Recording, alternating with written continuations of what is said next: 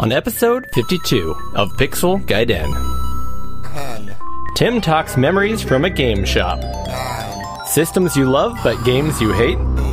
We open a gift from a listener. 7, Eric discusses his new Atari 7800. New Amiga hardware is on the horizon.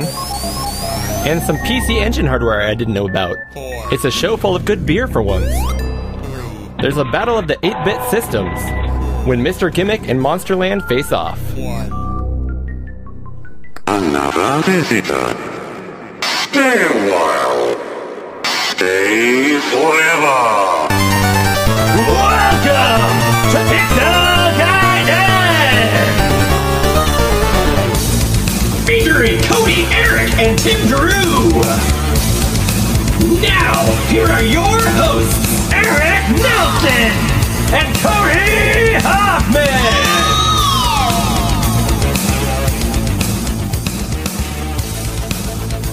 Oh, my buddy Eric. It is February. It is the month of lovers. The month of lovers. Yes, indeed. And yet we are separated. We are separated by the heartbreak of the internet, the interwebs. We have our monitors, but at least I can see you. Yep. This disease is keeping us apart. And I didn't mind it at first, and it's fine. It's fine. But there's nothing like trying to get together to record and being able to pass around show and tell stuff and things like that. I do miss that. So Yep. I'm hoping we can resume this really soon. Yep. So, real quick, let me go ahead and run down what we're doing this month. This is episode 1 for the month, episode 52, technically. But, so on this episode, Eric and I are, first of all, as always, going to cover some quick questions. Of course, we've got some beers to try. And, we have a special package from a listener, which we'll be opening, Eric. Yeah, I forgot all about that. I'm looking forward to it. Yeah, absolutely. Tea Time with Tim. He's got a segment, some memories of working in a UK games shop and owning a UK games shop at one point as well. Eric, you're doing an Eric's Take segment on the Atari 7800.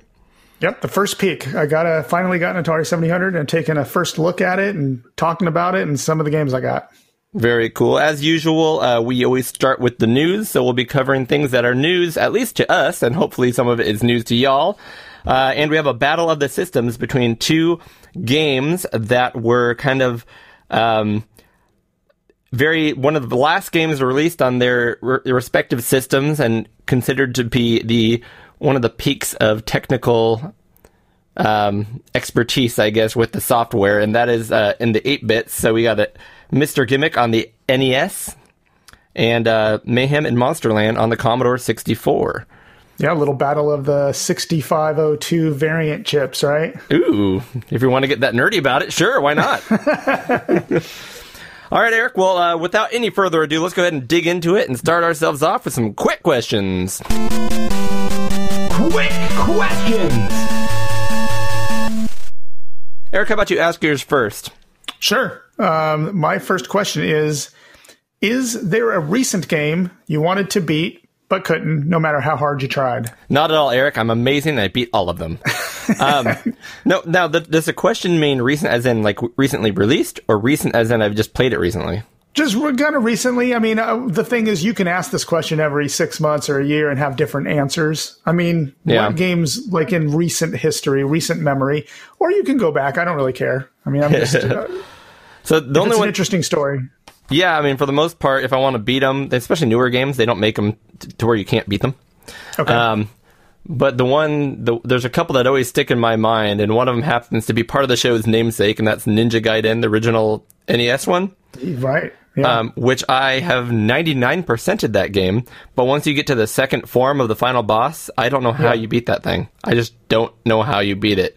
And it's one of those games where you get unlimited continues. Yeah. But when you lose your 3 lives on the last boss, you go back to the beginning of level 6, and you have to get all the way to the boss again, and you're hoping you have 3 lives to try, and then you do it again. And I spent like 3 hours straight trying to beat that. I can't, and I just gave up. And so at this point, I would have to go through the whole game and do it all over again. It's such a endurance test just to get there, which can get there pretty easily, but that final form is Yeah, that's one of those games I think that you should bend your rules a little bit and use save states somewhere. Real hardware, Eric. Real hardware. You could just save state it right at the beginning of that boss battle and at least just have to rewind right to the beginning of that. Well, it's funny because when the what do you call it? NES Online games on the Switch. Yeah, When they had save those, states. they Perfect. actually released a. I don't know if they still do it or not, but when they first came out with it, all of the games basically had a save state that you could just open originally that brought you right to the last boss. Ooh, that's neat. I Every didn't know single that. game. I don't know why Yeah. they did that. It was kind of cool, but anyway, they did that. So I played a lot of games for the first time trying to beat the final boss, which was interesting. Yeah. What about you? What brought this question to mind? Well, I have two answers, but the first one's really quick. Is on the Switch, I've been playing this game called Hades, which Yeah. you've probably heard of that game, right? You And actually showed me. You let me play a little. Yeah, I'm loving the game. The story is great, and the cutscenes are in game, so they're not intrusive, and the story is great. But I'm hung up on the very first boss. Really? Okay. So like I can't, and I've watched videos and people just beat them and move on, and like I'm sitting there playing and I always run it. There's something I must be missing about powering up my guy, so I gotta rethink that. But I've kind of given up on it for right now. I am gonna go back because I love the game. But then I have a Nintendo answer for my second one. My retro answer is Kid Icarus. Like that's one game. Like every couple years I go back to and I can play it right up until I think it's about 3/4 of the way through the game. And then I can't move any further. I just lose all my lives. Yeah, Kid Icarus is a tough game. Another example of a classic NES hard game. Nintendo hard. It's really hard. Cool. So my next quick question is a question that I did ask on our Discord server, and you guys will hear in a second all the show information. But if you are on our Discord server, which to get on there you just need to be a patron follower of ours. But I asked this question, and we got some answers from the community, from some of our fellow listeners. And that question, Eric, and I'll let you go first, is there a system you love even though you don't love any games for it? Now, the key there is love any games for it. You can probably like a game or two, but... Yeah. So I have two because I have a computer and a console, and I'll keep it quick. The computer one is the most recent acquisition I have, which is the Timex Sinclair 2068. Okay, yeah. So I love the system. Like it looks really cool. The keyboard is better than the rubber one on the 48K from the UK. But I've looked, I don't have any original games for it, but I've looked through the catalog and they only made a handful of games for it. They all look like they're horrible. So there is no game on that system. Now, when you put the Twister board in, you can play all the very cool ZX Spectrum 48K games. Yep. But as it is, without any kind of enhancements, there's nothing I want to run on that thing. Nothing at all. Yeah. I gotcha. And then as far as consoles, I thought about this because there's always there's always games I love on every console I have, just about. But I do have to say the original Xbox, because I have two of them. Interesting. Okay. And the original Xbox doesn't have a single game that I actually love. And I can't think of a single one. There's games like the original Halo that are fun, but I don't love it. So I can't think of a single game I love on that. Okay. Yeah. I'll give my answer at the end here. But let me go ahead and read a couple of our submissions. One was by 48K Ram, which is Josh Malone. He says, honestly, at this point, that pretty much describes both the Atari ST and the Tandy Coco for me. Probably more so the ST, which is funny because, as he says here, I am a huge Atari fan, and I love the look and feel of the ST machines. But so far, there's really only one game I come back to on the system, and that's Reservoir God's excellent port of Choo Choo Rocket, which is a port. It's not even an original game, right? Right. Which is, I know, on the Dreamcast. But he says, I think I have yet to find the games, the good games for the Coco, especially the Coco 2. But I have so much nostalgia for the Radio Shack that I'm super happy to have the systems, even if I don't use them very much. Our next submission and last one was from Mitsuyama, who says, I might have to go with the Vectrix here. The console itself looks gorgeous, and the vector graphics are very sharp. add a decent overlay and you've got a great looking system. But the games, I've only had a very limited amount of time playing on the Vectrix, so I may be missing some gems, but I didn't fall in love with the games I played. Still, I love the chance to own one myself. I think Mitsuyama is wrong. The Vectrix is amazing. It has a ton of good games. It doesn't have a ton of games, but it has a high percentage of good ones. Yeah. Just my opinion. Honestly, even the built-in Mindstorm I had a blast with. I thought that was a pretty good game. But I think that's the best original game, and it's built in. Yeah. Yeah. And then, of course, I think Josh just needs to dig a little more into the Coco library, because there are a lot of really cool games in the Coco library. Okay. Which we will be covering on our 6 Good Games this month. Yep, on episode 53, we'll be covering 6 good Coco games. We also have a game show, and we'll be covering, we'll catch up with all of the hosts, including Tim Drew, who will join us again for the game show, and 6 good games, and catching up. But my answer, actually, the reason I asked the question is because I was struggling to find games I loved on the Coco when we were doing that segment, to be straight up with you. Okay. But there are some I do really enjoy, so I can't put that on that list, but I'm going to have to go back to the TI-99 4A from Texas Instruments, which is that's right. my favorite looking piece of hardware. Even the way the sound unit goes in the side and the way the accessories and stuff to plug in, the metal look, it's so unique. It's probably my favorite piece of hardware, like actual hardware that I own. Okay. So I love it so much for that. But I couldn't tell you a game that I really enjoy playing on that machine. Right. So. And it's hard to find a really good one. Yep. Cool. Well, that's quick questions. So let's go ahead and let people know how they can get a hold of us. So, if you want to find show information, you're going to go to pixelguiden.com. If you want to reach us on Twitter, you can reach me, Eric Nelson, at DuhProject, DUH Project. You can reach the show at pixel_guiden. You can reach Cody at oddball, which is ODDBA1149. You can reach Tim at Sanction, at SANXION. Please review us on Apple Podcasts or whatever podcast catcher that you use. That would be really helpful for us.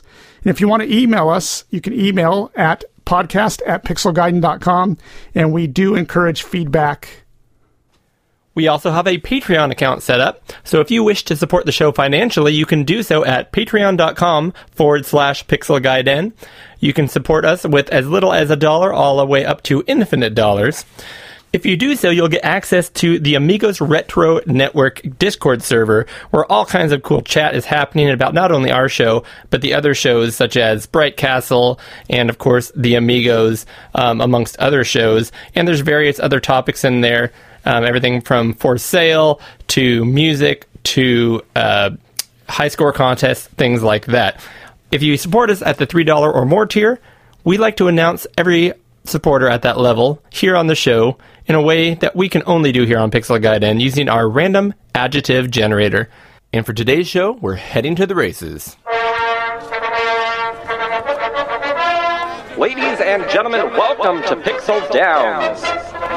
It's a beautiful day and the perfect setting for the world's #1 horse race, the Gaiden Derby. If you'll look around the audience today, you'll notice that anybody who is anybody is here, including such famous personalities as the finicky Josh Malone and the yummy Eric Sandgren.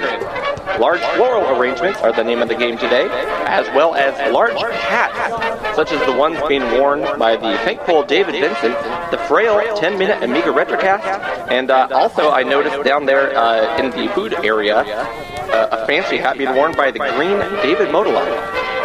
All right, it looks like we're about ready to get to the action, so let's go ahead and start this horse race. They are off. Ladies and gentlemen, coming around the first turn, you'll notice that the exuberant Roy Fielding is in first, followed by the truculent Mr. Toast, and the mature Tingray all the way is coming up the rear. In the second pack, we see the sulky Mashi Sosnowski, the overwrought Paradroid, and the curly Ramo K. A couple of horses are limping. It looks like we might have had a trip to the glue factory here. The lyrical Ant Stiller just dropped to the ground, along with his jockey, the gusty Mitsuyama. The carcass of the horse is now being dragged off the track as the eminent Jim Tessier passes him, followed by the abrasive Henrik Lopel and the lavish Gary Heather, bringing up the absolute rear. But wait! Something is going on at the front of the pack. There are 3 new horses that somehow have made their way to the very front. The Honorable Dustin Newell has edged his way into 3rd, but at the very front, it's a crazy tight race. It's Matthew Ackerman. No. It's Daniel James. No. It's Matthew Ackerman. No. It's Daniel James. Oh, by a nose, the pastoral Matthew Ackerman wins the race, just edging out the nimble Daniel James by the hair on his chinny chin chin. Yay! Awesome, and thank you for your support, y'all. Yeah, it is important, and we appreciate it. So I want to tell you about some things we're doing. Yeah, we got some cool new things that have been popping up here, mostly because of Tim. Yeah, mainly because of Tim, but I am hoping to jump in here pretty soon to this, and I hope you do too. But we are doing Twitch streaming, and that typically happens on Thursdays, and we also post Amigos Retro Gaming Network YouTube videos from time to time as well. All the Twitch streams that Tim does do eventually end up on the YouTube channel, so you can go back and watch them. But the live streaming, I think he's doing them on Thursdays mainly, once a week. The channel that you can look that up on is twitch.tv/pixelgaiden, all one word, no spaces. If you follow us on there, we're trying to get to 50 followers because it gives us more options in streaming. So if you could, try to follow us on there. Also, you should follow the Amigos Retro Gaming Network videos on YouTube. Just search for that and subscribe to that too. There's a lot of content on there. I mean, a lot of content that comes out almost every day. So you should check that out for sure. And the stuff Tim's been doing has been really impressive because he keeps trying to one-up himself. Exactly. Every time we hop on there, it looks better, and he's got more boxes with more shenanigans and things going on, and more interaction. It's pretty cool. It's pretty amazing. This month, Tim started with the Commodore 64, going in depth with the Kung Fu Flash cartridge, and basically loading a C64 game, a new game called Showdown on there by Badger Punch Software. And he loaded that from a cassette file, a tap file from the Kung Fu Flash, which is pretty impressive. That is a pretty neat little cartridge. I'm going to have to get one of those one of these days. He also played Zeta Wing, Buggy Boy, and Fix It Felix. Great games. His second stream was from the MSX, from his Toshiba HX-10. He had a bunch of technical issues, but that's half the fun on Twitch streams, right? He makes a big deal about it in counter, looking back, but it really only took like 8 minutes and it was all done. He got it figured out. So yeah, not that big of a deal, but it was fun. He played games by Juan Martinez. Basically, I always butcher this name, Ushingama. Yeah, like Uchusengama, great little shooter. Uchushin, yeah, it is a great shooter.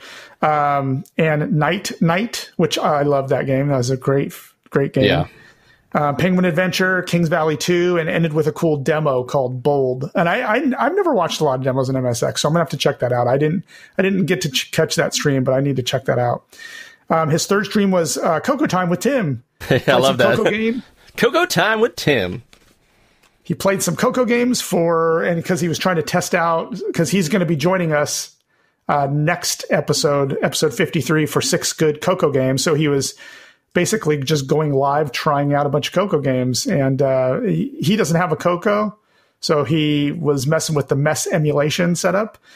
He played 3D Death Chase, which is a port from the Spectrum, Megabug, Mr. Dig, Galagon, Time Bandit, and Mud Pies. We'll talk about it more later, but yeah, I love how 80% of the Coco library is like ports of, or not ports, but clones of other games with really cheesy names to try to tie them together. Which I think is awesome. It is great. Eric, let's drink beer. Yeah, let's do that. I'm getting thirsty. We'll go ahead and crack one open here while we talk errata and feedback. Now, the first point of feedback that I do want to mention is that last month I completely forgot the errata and feedback section in its entirety. So that's a thing. What beer do you want to start with? I'll start with one of yours, huh? Okay, let's. I'm kind of intrigued by the Dad Pants. Dad Pants. Awesome. Oh, you know what? Eric, what's that? I think we're going to have to try to go with the different one. That's fine. Let's do that. I, for some reason, forgot to grab that from downstairs, so let's do your other one. Yep, they're both by the same brewery, so that's okay. So this one is by Barrel Brothers Brewing Company. It is Dark Sarcasm Porter. And this one, from what I remember, I think is called a Baltic Porter. They do that thing on the back where they try to insult you and in a way that makes you want to buy their beer. Exactly. It says, "You knucklehead, put this down. You know your taste buds can't handle a dark beer that's actually smooth and drinkable." That's like a weird passive-aggressive, yeah.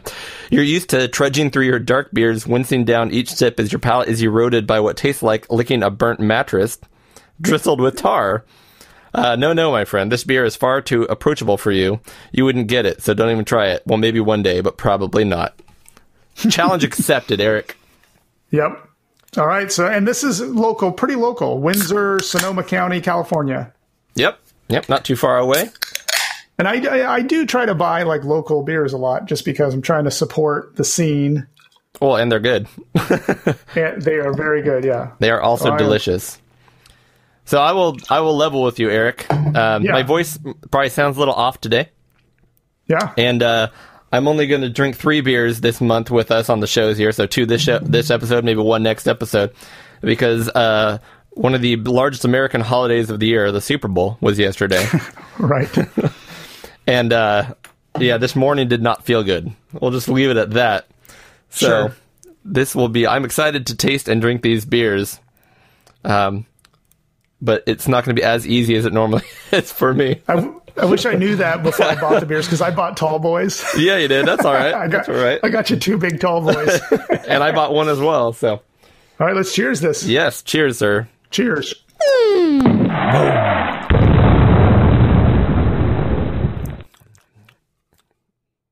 That is a proper porter.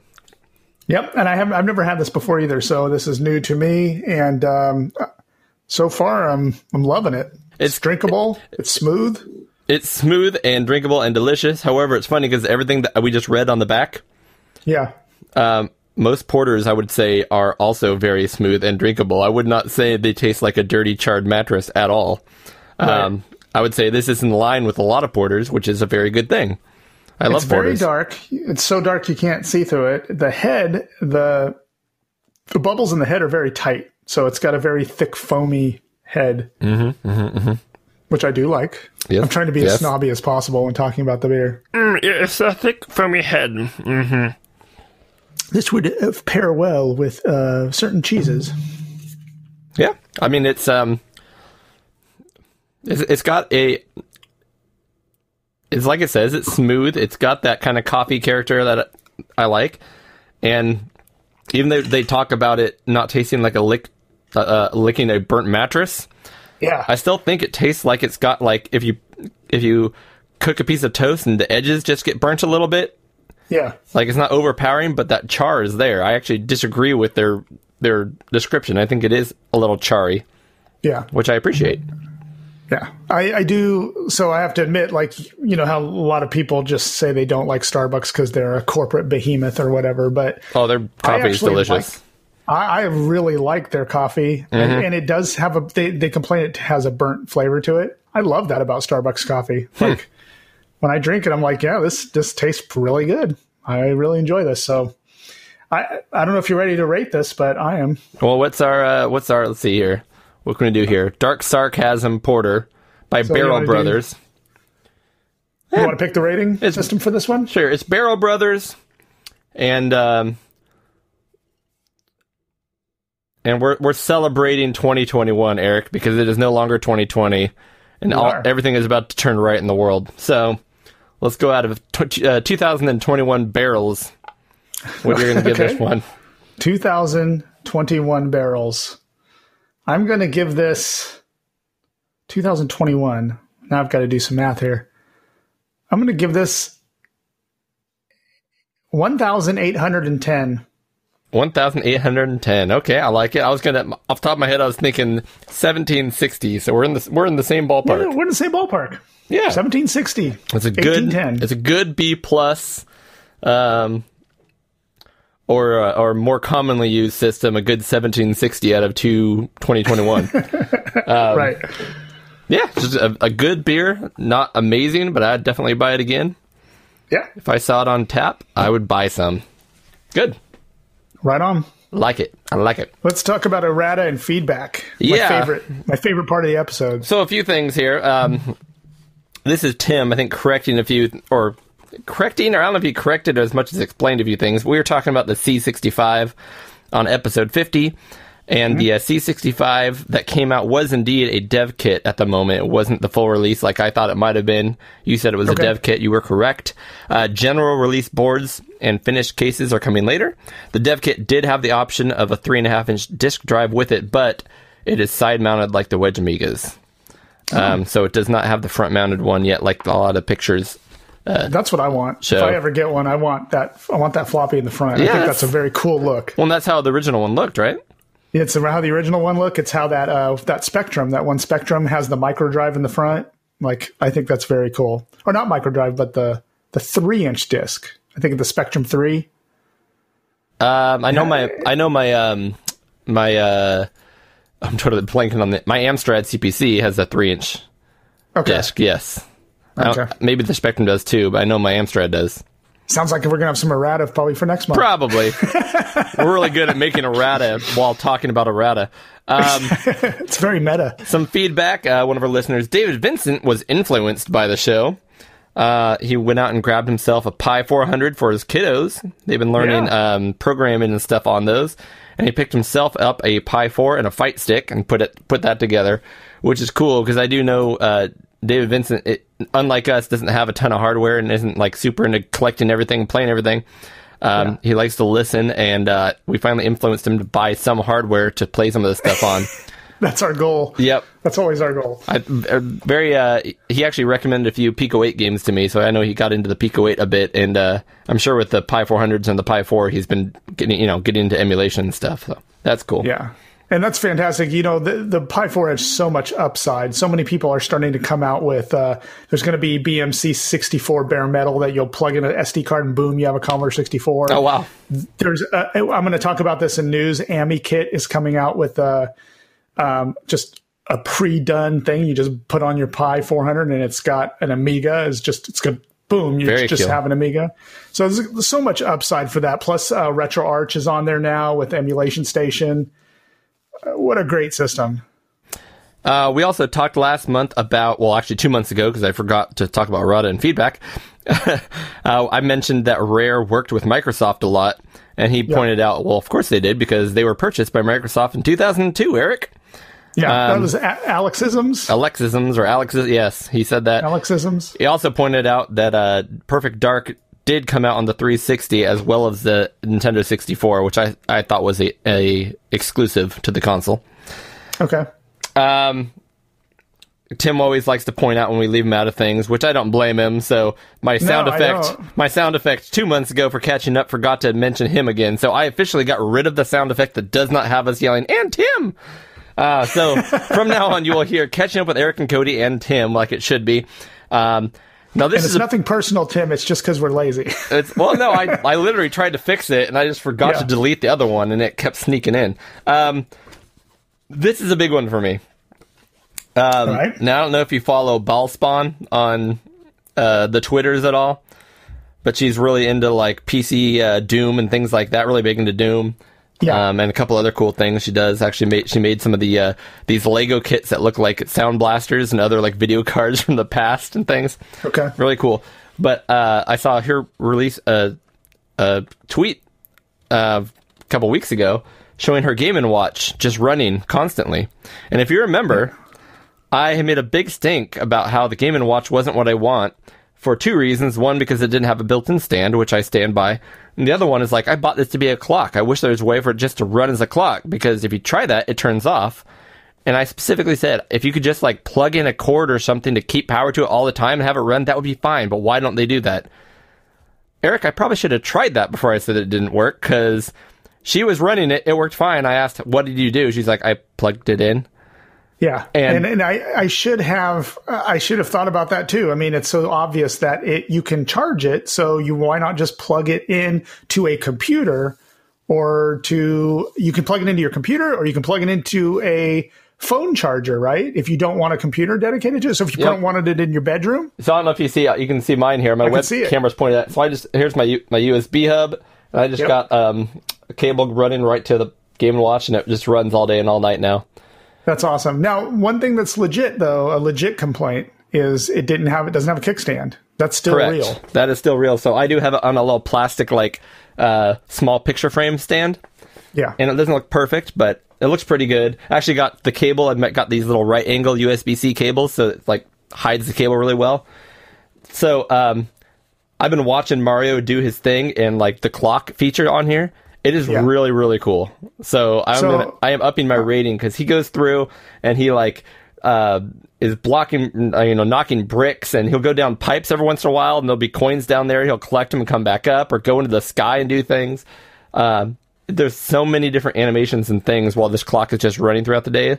Not to mention the background has gradients that change from sunrise to full day to sunset to nighttime. It is really cool.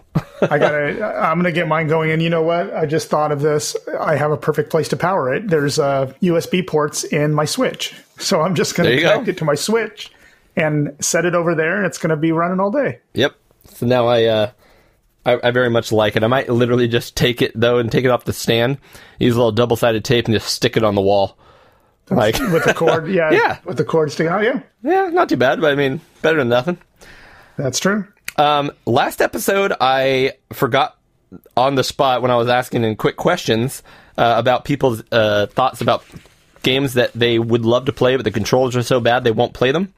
Yeah. And I forgot my example, which was the reason I asked the question. And I remembered it. And a big part of it was I've been trying to play with my new BBC Micro that Tim provided for me. Right. And not to mention the original Speccy. And for whatever reason, in UK, playing on a keyboard was kind of commonplace because of those microcomputers. Yes. And apparently Q and A, especially if you're American, look at your keyboard. Q and A are up and down. That's right. Way on the other side of the keyboard are O and P. That's left and right. And then shift and space or M will be shoot and jump. There's no way for my mind to comprehend how any of that works together. Right. And especially with the BBC, most of the games do not have joystick support. And you have to use the keyboard. Yeah. And I am having the hardest time finding any games I enjoy on the BBC Micro because I can't control them. Yeah, most of the games I try that require a keyboard, I struggle with. So there are some I load up, I can't play, and I just close them down. But I have found quite a few that support joystick. So yeah, it amazes me that back then. I know obviously in hindsight it's easy. WASD, WASD, up, down, left, right, one hand right there, boom. Even if it wasn't those letters, why not JIKL up on that side? There's a little up, down, left, right. Why would they think one hand doing up and down, the other hand on the other side of the keyboard doing left and right? Not to mention fire and everything being in a completely different direction. I don't understand how that made sense to people. But one thing I love about the Mister is that in any of the simulations, any of them, so you could pick BBC Micro or ZX Spectrum, whatever, you can map any key to any other key. Not real hardware, Eric. It's not real hardware. I don't care. I don't care. I want to play the games, and I want to play them comfortably. Yeah, I agree with you, but I just can't get myself to do it. I'd rather complain about it and use real hardware. And then last but not least, I did a game show for my co-hosts on the show last month, which is pretty much just a way for us to show off our video game knowledge, right, Eric? Or lack of. Or lack thereof. And I think altogether, between the two of you, you guys got a total of 3 correct answers out of 14 because you guys both could answer. So Aaron from the Migos was livid and wrote in our Discord that he got all but one question right, and was basically shaking his head in shame and said he should have been on the show and showed you guys what's up. So yeah. Maybe we should have him on for the game show. I'm down. Maybe. If we can patch him in somehow. We record this at 10 o'clock midnight, somewhere in there. So Aaron would be 3 in the morning. But hey, if you want to make it happen. Yeah. All right, Eric. While we enjoy our beers and right before we start the news, we need to open a little package that our buddy Doug from the 10-Minute Amiga Retrocast sent, which I don't think you know anything about at this point. I do not. I didn't. I barely remembered that we got a package until I saw it in the notes. So I got here a package, and now it is an Amazon box. It's got the smiles all over it. Now, Doug just basically wrote to me and said, hey, expect a package to be coming in. And I didn't. I just thought it'd be from Doug. Because in the past, it was a package from Doug. So this just says, my name to my address from Amazon. And I get Amazon packages like everybody else does, like daily, which I'm not proud of. So I did open it, and I saw the first thing, and I immediately knew, this is the one from Doug. Right. So I know what the first item is, but I have not dug further. So here we go. Eric, opening a box package from Doug, 10-Minute Amiga Retrocast, who is all love, no hate, starts no trivial wars about unimportant things. Oh wait, first item here. If you can see what that is. Yeah, it's a Galaga, but what is that? I don't know what it is. It's a little something Galaga. tin wall plaque. Oh wow! And it's just it's Galaga, which who doesn't love Galaga, Eric? No, who doesn't? Who doesn't love Galaga? So there is that, which is very cool, and I am laughing a bit. That will be going, made in China, right there on the back, of course. That's right. You gotta hang that. You gotta hang that though. That would be pretty. I'll hang this. Especially when I start doing videos and putting them on YouTube. This will be behind me all the time. Yeah. To show my love for Galaga. Thank you, Doug. All right, that's item number 1. Let me reach in here. Item number 2. All right. So Eric, here's the good thing. Yeah. There's 2 pairs here. Actually, there's 3 pairs. So I'm sure these are meant for all of us. But the first thing I notice, let me see here. Yeah, absolutely. 3 pairs of socks. The first one covered in Galaga ships. Nice. I love it. Galaga. That's awesome. Socks. These are, here we go, Galaxy League. So the back pair, these are extra shiny and extra Liberace looking. Big old Galaga logo. And then the one in the middle here, I'm not going to lie, I'm sure it's Galaga, but I don't understand what these logos all are? No. There's those look like Zelda. It's interesting. There's like a crown here. Yeah, and this almost looks like a Zelda thing. This almost looks like a phoenix, like a bird crest. I'm not sure about this middle one, but maybe those are Galaga symbols in the game. I just don't remember them. Yeah, I mean the tag here says this is Galaxy League merchandise, whatever that means. So yeah, all I know is Eric, we get to wear Galaga next time we record. Excellent. On our feet. I will wear them. I'll proudly wear them. Thank you again, Doug. All right, next in here, Doug. This is the heavy part. Ugh. Oh wow. Yeah. Okay. So there's a lot of bubble wrap. And there are 1, 2, 3, 4 of these. They look like they are all, well, I don't know if they're all the same, but they're all similar. Let me open one up here. The box is too small for a stand-up Galaga arcade machine. Look at these bad boys. We got ourselves some nice, heavy glassware. Oh, wow. We're going to have to use that for the beer drinking. It says Italy, made in Italy on the bottom. So these are Fancy. like big, solid beer glasses. We're going to use that. We're going to use that next time we do in-person recording. We're going to use that. Yeah, very heavy bottom. What I like is they're heavy at the bottom and wide at the bottom, so we can't spill. Which is smart. Mm-hmm. That's a good. He knows us. He does. And I'm assuming that that would be a pint glass. That'll fit a tall boy right there. 16 fluid ounces. Yep. Perfect. And let me just check to make sure they do all look the same. So we got 4 of these bad boys. Oh, that's perfect. It is perfect because we usually do 2 beers an episode. Yep. We got frosty nice glasses and yeah. Awesome. Doug, I appreciate it. Man, that is so awesome. Completely changed my mind. Now I absolutely love Galaga and everything about it. So, done.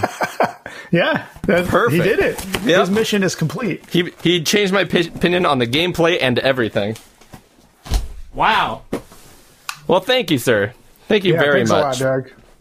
Awesome. Little applause for that. I was going to say, that deserves a round of applause. And an air horn. All right, Eric, let's jump right in and check out the news. Reporting the news! Oh, joy! All right, I got the first item here, and Eric, I'm hoping you know more about this than I do, but in fact, let me share my screen. Sharing screen. And I have read about this when it first was announced, and I did also hear about it on 2 different podcasts, and I heard them debate it. So, Oh, did you? yeah, so please go ahead and explain it, and then I'll tell you what I've heard about it. Well, you can explain it better than I can. All I know is this thing's been designed and under construction for a long time. If you're an Amiga fan, you probably know about it. I did not. In fact, I recently went over, and we'll talk about this in catching up. But I was always talking with Jerry from the local Amiga group.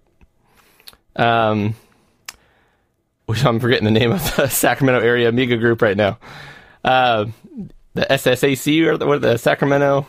I always forget the acronym, Eric. Save me. SACC, right? SACC. The SSAC is Sports Car Racing. The SACC is the Sacramento Area Computer Club, Right. which is Amiga Club, even though they don't say it. Anyways, he knew about this when I brought it up to him. And this company, Buffy, is coming out, and they've been working on it for a while, with a 1000 MIPS 68. It's actually like a 68030 is what they say on the chip here. Right. But it is an accelerator for your Amigas, but it's very cool for a number of reasons. But the main reason I know is it's, first of all, insanely fast, and it is just a chip replacement, and it's a small-looking little thing. And they announced new pricing for it. The pricing is $140 if you want the 512 version, the 512 megabyte version, and $180 if you want the 1 gigabyte version. That's right. And so what this does is, it's not a big board that you stick in your Amiga like an accelerator. This one is a drop-in, I think, for the Denise chip. I think that's right. And it is supposed to get insane speeds. And, of course, you know why it's named Buffy, right? Does it slay the vampire, Eric? It does. It slays the vampire. I didn't know that until you just asked the question. Now I get it. That's awesome. Which is a little silly because it doesn't do a lot of what the vampire does do. The vampire does, HDMI out, IDE, a bunch of other stuff along with acceleration and memory and stuff like that. But the vampire, A, difficult to get, B, costs a buttload of money. And I would say C, does a whole lot of things where basically the Amiga is just barely doing anything compared to the Vampire, where this looks like this is still using the Amiga to do the work. So if you're a snob about real hardware, kind of like we are, or I can be, this is real hardware, where the Vampire's big thing was, they're like, what's the point of even having an Amiga if you have a Vampire? That's right. And this, most people, I mean, I don't want to say most people, me, I have stuff. I have IDE connectors. I have video. I like real CRTs, so I have a video cable for that. This to me is very interesting to me. I think I believe it's an ARM-based drop-in, so it's about the same size of the original chip that's in there. I don't see any real downside to this, especially since it's much cheaper than the Vampire. I think it's a pretty cool thing. And if you compare it to other just accelerators, it's even less than those are usually, and way more powerful. Right. I have an 030 accelerator in my 1200, and it was about 140, I think, when I bought it, 150. Mm-hmm. But this one puts it to shame. I mean, speed-wise. Yep. And it's going to be about the same price as what I paid for my accelerator. So I think it's awesome. I think it's a really neat thing. Very cool. Do you want to cover the next item here that Tim provided? Yes. So Tim says, Dodgy Rocks, an Amiga game by @NIVRIG. Nivrig? Now getting physical. Was that a question? Well, I don't know. I want to make sure I'm pronouncing it right. But I guess I don't know how else you'd say it. That's it. Yep. Amiga game now getting physical release of this addictive game released by Phoenixware. I have to be honest, I'm not sure I've heard of this one. So let's take a look at. So this game came out actually fairly recently. Okay. I haven't actually played it yet either. It's in my rotation of things to get to. It looks like a small, almost like a mobile kind of game, a very simple game. Yeah. But probably something that can get really addictive.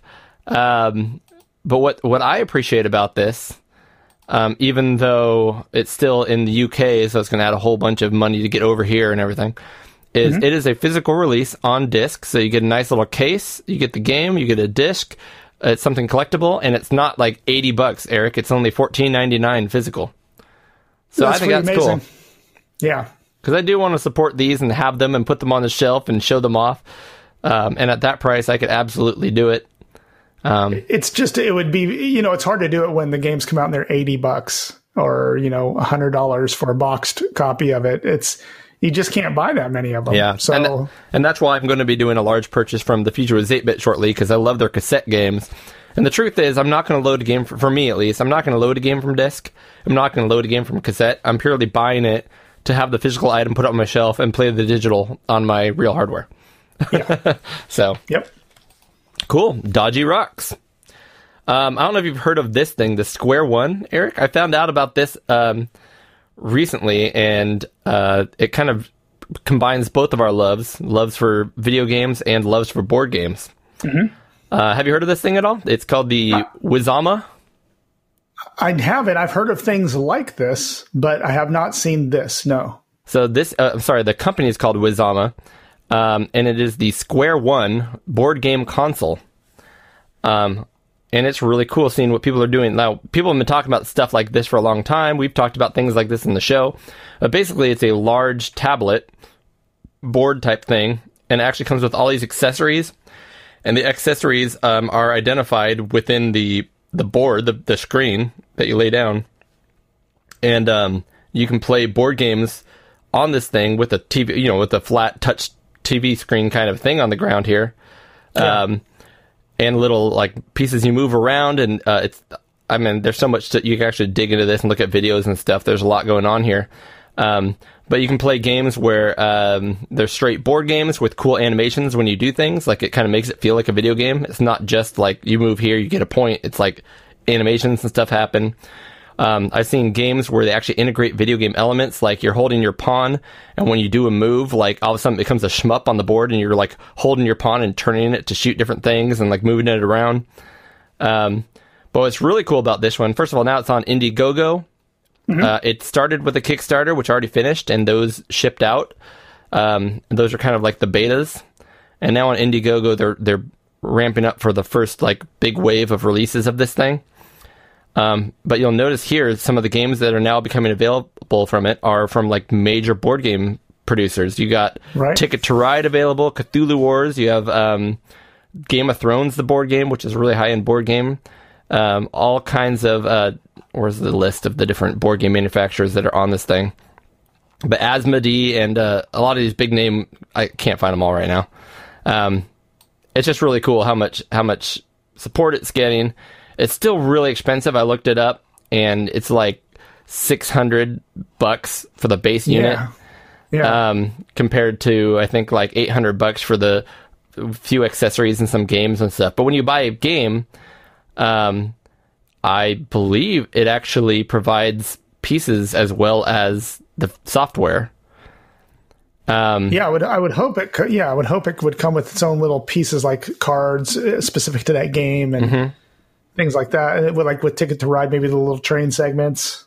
But and it makes sense why it's expensive, though, because even the cards have like some form of a software ID in them. So when you put them in different places, it knows what card you played down.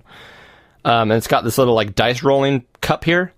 Yeah. And dice, so that when you roll the dice, the game knows what you rolled, and it brings that into the game.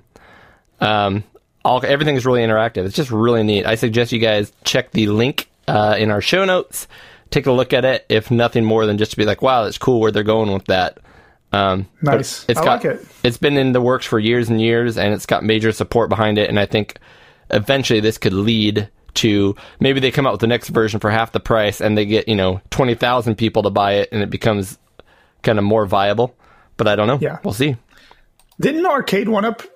They were coming out with a board game tabletop arcade machine looking thing that did board games, I think. Yeah, we talked about something kind of like that. It wasn't as interactive as this was, but I think you're right. I think we did talk about that. Right. I don't have a leak for this, but I did hear about it, and it makes sense to me. Capcom, as kind of with all these companies now, it's a bummer that it happened this way, but Capcom basically had some ransomware make its way into their system. Okay. And people basically said, hey, we're going to release all this information unless you pay us a ton of money. And Capcom just said, screw it, release it. We're not paying you. Good for them. So basically, a leak came out with kind of some of their upcoming games and things. And two of them of note is they are planning to release, according to this leak, a brand new Captain Commando game. Okay. And, as you and I talked about a few episodes ago, a new Power Stone game. Oh, wow. We were just talking about Power Stone. We were just talking about that, yeah. Yeah. So that's exciting. I'm down with some more Power Stone. Of course, Power Stone 1 and 2 being released on Dreamcast and kind of never went anywhere past that, but highly regarded games. Very cool multiplayer battling games. Not fighting. I would love to see a modern Power Stone because of the popularity of Smash. I think that it could do pretty well. I'm going to be honest, Eric. This beer, as I drink it more and more, it's got kind of like a sour note, like a bitter note that's increasing as I drink it. Yeah, I totally agree with that. It's almost like a slight little tart flavor, which is kind of weird. It actually makes me want to lower my score a little, and it actually goes completely against their whole point of being super drinkable. Porters don't normally have a sour note or like a tart note. Interesting. I'm still enjoying it, so I'm going to keep my score rock steady. Rock steady. Okay, so let me talk about this. The AmiKit XE release for Raspberry Pi 4 and 400 is scheduled for March 2021. So what AmiKit is this, it's just a kind of a easy way you plug in your SD card into your Pi 400 and you can turn it into basically a little wedge Amiga. And all you need with this kit is the ROMs, which you can buy from some other place. I don't remember who owns the rights now. Who knows this month? Who owns the rights? I think it's still Cloanto, right? Yeah. That Cloanto makes Amiga forever and C64 ever. And if you want legit ones, you should definitely buy them or rip them out of your Amiga or wink, wink, find them somewhere. But this one, there's no probably easier way than this to just convert your Pi 4 or 400 right into an Amiga. And the screens I see on this, they look really, really nice. They have like very nice themes for the Amiga OS, as you can see by this video that's playing. So if you want a quick and easy way, you don't have the real hardware because, if you try to buy Amiga hardware nowadays, it's so expensive. So if you don't have it and you want to get into it, this might be a fun way to do it with a cheap Pi 400. You have a little wedge computer Amiga. Now, so AmiKit XE, the link will be in the show notes. And this should be another thing where once you put it on a SD card, you can just pull it out and put it in if you want it to be Amiga. And when you don't want it to, you just put another SD card in, right? Right. See, I love. That's what I love. That's what I love. I mean, I know you and me we both have the similar philosophy. We want to use real hardware whenever possible. And I do. But there are times when you just want to play something or check something out without getting all the wires out and plugging this and that in. And this is a nice way to do that. And I know there's a lot of people out there that aren't as fanatical about getting real hardware as we are. And this is a really cool way to do it. And everything I've seen about AmiKit looks really professional, looks really good. So when I saw this, I definitely wanted to talk a little bit about it. Very cool. A couple of quick releases I wanted to make note of. I was hoping to play this before the show start, but on Indie Retro News, they always list all kinds of up-and-coming retro and retro-related items. It was really cool. This is out on Steam or itch.io. You can buy it and download it straight to your computer. I think it's $4.99, and it's called Annalyn, Annalynn. And it's a really cool 2D platformer, made in the style of arcade games from like the early 80s. And I was just looking at the kind of the video, and it looks kind of like, how Fix-It Felix is a true homage to like those old classic games on the C64. Yeah. They just did a really great job with this game of making it even look like the aspect ratio is an arcade, vertical aspect ratio. You can see right there, it's got some Donkey Kong Jr. influence. It has hints to Pac-Man. It feels like a classic arcade title, but you can tell it has obvious influences from multiple games. Right. You just kind of have to see it to understand. There's dots everywhere, so that's Pac-Man. This one's almost Lode Runner-esque. The little snakes that follow you all around are kind of Pac-Man references as well. Parts of it feel like mappy. I don't know, it looks like a solid game. I'm really looking forward to getting into this one. So I'm going to give that a shot. I would love to see if I could actually get it on my MAME arcade machine. That would be super cool. That would be really cool. So is that for modern PCs right now via Steam and stuff Correct. like that? Correct. Yep. Or you can do itch.io and get it straight, but it's mainly for PC. It's a PC PCs. game. Yeah. Yeah. Okay. Very cool. I like it. Yeah. The next item, I have not heard about this from very many places. I'm not sure why it's not bigger than it is. Okay. But have you ever heard of PCE Works? No. So PCE Works is a company that for a long time now has re-released and also introduced new PC Engine games for sale. And Okay. they have really top quality production. But it's always CD-based games. They're not making HuCards. They're making CD-based games. Okay. So here's their logo, PCE Works, and you could buy games they've released in the past and stuff, really top quality stuff, collections and things like that. But I've never been able to buy them, Eric, because you know why? Mm-hmm. I don't own a PC Engine CD solution. I don't have a way to play PC Engine games. Nor do I. I have a PC Engine. Yeah, but yes. I do not have the PC Engine CD add-on. So I know other companies have come up with like the Analogs coming out with their Duo, which will be like a replacement for Turbo Duo, but they're really hard to get their hands on. So what they have come out with here at PCE Works is the Mega Engine. And they actually announced this just at the very end of December. And what's cool about the way they're doing it, Eric, is they're doing it the way you and I like people to do it, which is they announced it after they made it and it's already working. Like, this is the unit. Yeah. They are trying to get an idea of how many people can buy the thing. They're not doing pre-orders per se, but they are going to make a run of them, and they're trying to gauge how much interest there is to see how big the run will be. And when they make them available, you can buy them. So I might not release this show until you and I get ours. I think part of that is they're trying to figure out how much they want to charge for it too.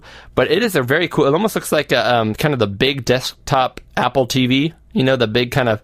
You're right. It does look like that. It's gray. It's got orange lettering. It says Mega Engine on it, and it is kind of very simply a couple inches bigger than the size of a CD. A little square flat box. A couple of USB ports on the front. I think it comes with an 8-bit DOE Saturn style controller, if I'm not mistaken. Although, I saw a wireless one. There it is. 8-bit DOE one right there. Yep, that's the one I have. Yeah, I have one of those now too. Mm-hmm. Very cool. So what does this play? It plays PC Engine CDs. It basically is. It says right here, Mega Engine is and they make this bold, affordable solution to play your physical PC Engine CDs and of course Super CDs and arcade CDs like Sapphire, as well as Mega CD and Sega CD discs. So basically, this is just CD. They don't try to make it anything more than that, which is perfect for me because those are all the things I don't have a way to play. And you don't need the original systems. This is the system. Okay. Yep. It supports all kinds of controllers for everything from the Xbox and PS4 controllers to wired Sega Saturn controllers, USB ones. 8-bit DOE's dedicated PC Engine or Mega Drive controllers. But I mean, if you look at it, it's simple, stupid. It is a small device. You put a CD in, you plug in one of two controllers, you play the games. That's it. That's all it does. Well, if the price is right on this, I might have to do that. I mean, I'm just looking at the size of it and what they're saying it can do. Yeah. And if it literally is, a CD drive with a couple of ports and some software that can make it run those games, I can see this being like $100, $129.99, something like that, and I'm sold. Yeah, I would be too. If it's that price, and you're right. I mean, it doesn't come with a controller, right? So I mean, you don't need to include that. So, well, they haven't said what it's going to cost, or I don't think they've decided how they're going to sell it yet. So, they also mentioned that they might keep the price high and try to bundle some of their games in there, which actually I'm fine with. because that's a way for them to basically make sure they make more money off of each unit. Yeah. Because, making a CD game, they do quality stuff, but the material is, pennies on the dollar. So I'd be fine with that. I mean, it's a really cool solution, and I think I'd prefer to have the analog solution because it's really nice and high end and does a lot of things. Yeah. But they play that game where they don't release very many and everyone fights for them. And I don't do that. I don't either. I'll buy this. I don't. I'm going to sign up for this right now. Yep, I already did. You can go online and put in your email address and name basically to say if you're interested or not, and they will try to get a hold of you once they figure out what they're doing, kind of a thing. So, yep. Except at the bottom it says, P.S. We've already got considerably more requests than anticipated. If you attach a question to your message form, give us a little time to get back to you. Thanks. They're getting. So here's an example of what they did before. This is called the Gems bundle. I'm opening it right now. Let's see if it opens here. And so like this one right here, you got 3 cans of soda, which are themed in a Dracula X, the highly regarded Castlevania that's on the PC Engine, and a game called Force Gear. And you can just see the quality of the packaging and everything they've done there. I'm trying to see what they've got here. It even says fan favorite, showed up on the Wii's Virtual Console. So this is actually a new release. This was not the one that originally came out on the PC Engine, which was Rondo of Blood. This is actually Dracula X, which everyone always said the port to the Super Nintendo was terrible, and it was a lot better on the PC Engine. So, but you can see the art books and everything. They just do really top-notch stuff. Yeah, it looks really, really good, and I really want that Dracula game. Super cool. I could sit here and just surf this website right now and talk about it the whole time, but I'm not going to do that. Super cool. That is. Check the link in our show notes. I just signed up for it while we were talking. So, my next one here is a game, which usually I'm not into puzzle games, but this one is a homebrew puzzle platform for the Sega Master System, which I know you just talked about last month on your Memories Cody's Corner. Yep.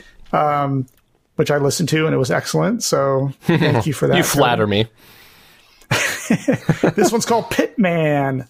And to me, it is on Sega Master System, and it looks a little... I don't want to say rudimentary, but for a Sega Master System, which does have a little bit of power, it does seem somewhat basic. But very blocky sprites and things. Yeah, I will say that sometimes on these type of puzzle games, it's kind of the best kind of graphics you can go with. But it looks like you go around and you collect things and you climb ladders and you're trying to grab all of these medals that are on the level. I just thought this looked pretty neat. So that is it. Pitman. Yeah, and anytime we can get a new release for the Master System or some of these other systems you don't see a lot of new homebrew on, I'm all about making sure we try to support the people that do that stuff. Yep, that's why I put this in here, because I know I don't see a lot coming out for the Sega Master System. Yep. Love my Commodore 64 releases, but any other system, I would actually prefer to see more stuff hit the other systems. Yep. So, cool. This is a fun little one. Sega recently decided to show off that they had a prototype for the Sega Nomad they've never shown the world before. Yeah. And in theme with all of their planetary system names before they go public, they've all had, planet names, as you've mentioned in the past. In a game show, remember that? Yep, exactly. And There's a game show question. For whatever reason, the Sega Saturn stayed with their, their R&D name, the Saturn. But here is the Sega Venus, which became the Nomad. Yeah. And what do you think of that styling? It is like this silver gold. I don't know. How would you describe that? Yeah, I mean, it's curvy and it's hard to explain, but yeah, it's very beige and gray, which kind of reminds me of like PCs of the era. Yeah, but it's if you think of a handheld system that has the D-pad on the left and the buttons on the right, and I mean it looks like a Nomad kind of, but kind of curvy and and fat, I guess. Kind of pretty. For lack of a better, it almost chunky. looks like an oversized like Nintendo DS that was not opened. Right. With the screen on the front and the buttons on the front and everything. Yeah. Yeah, I think it's cool looking. I think it's cool. I think I yeah. prefer that to what they actually released, but yeah. I actually like the color a lot too. Yeah, the color's cool. Check it out by checking our show notes. Yes. Oop, I already covered this one. That was my bad. Tim, you had something to say. Yep. And this isn't Tim, but he put this in here. Brick Rick, a grave. I don't know what this means. Wait, no, where are you at? Rick Graveyard Shift by Juan Martinez. Yep. Who goes by at REIDRAC on Twitter. It's for the ZX Spectrum 128K. It's close to release. And anything by Juan Martinez, you need to drop everything and go buy it. Or download it, because he doesn't sell everything. But if this one is for sale, you need to buy it. And he always makes just fantastic games. Yep. He's one of these guys where when they come out with a game, they only ask for a couple bucks if they do. And even if they don't, they're going to be worth at least a couple bucks. So yeah. I don't even have to play the game first to make my decision. I'll throw a couple bucks his way. And this one looks really cool. I think we've mentioned it a few times in the past, but his games are starting to come out in all kinds of different systems now, which is really fun.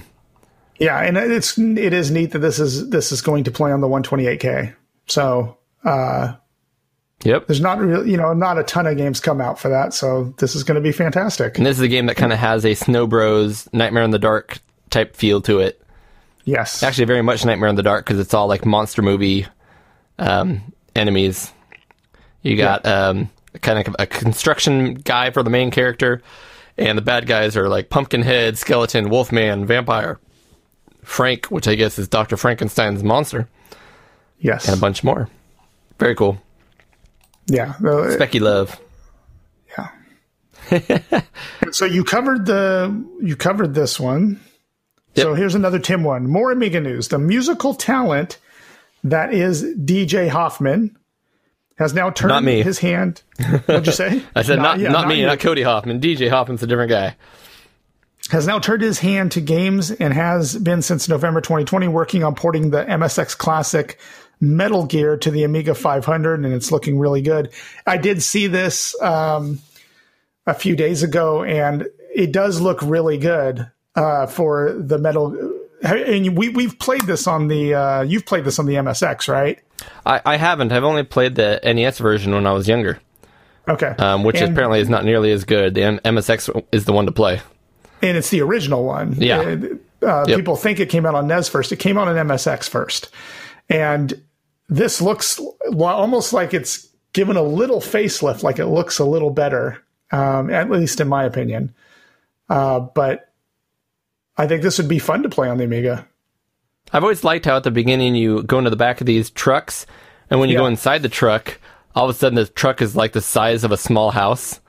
Yeah, it's like Doctor Who's TARDIS. There you go. Exactly. There's a very UK answer for you. Yeah.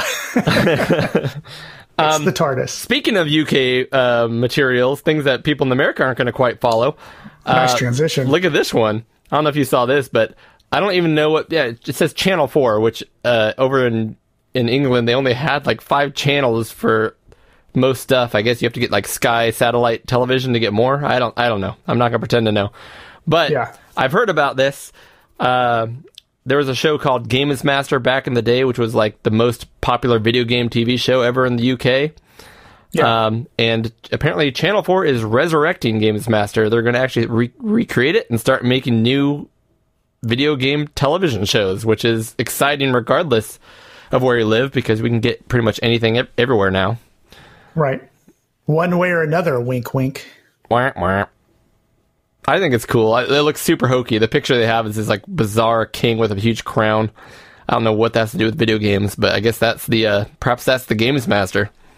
Yeah, I remember a few months ago we had a quick question that was about gaming television, and I know we mentioned Games Master and how there used to be a channel here, G4, that was all about games.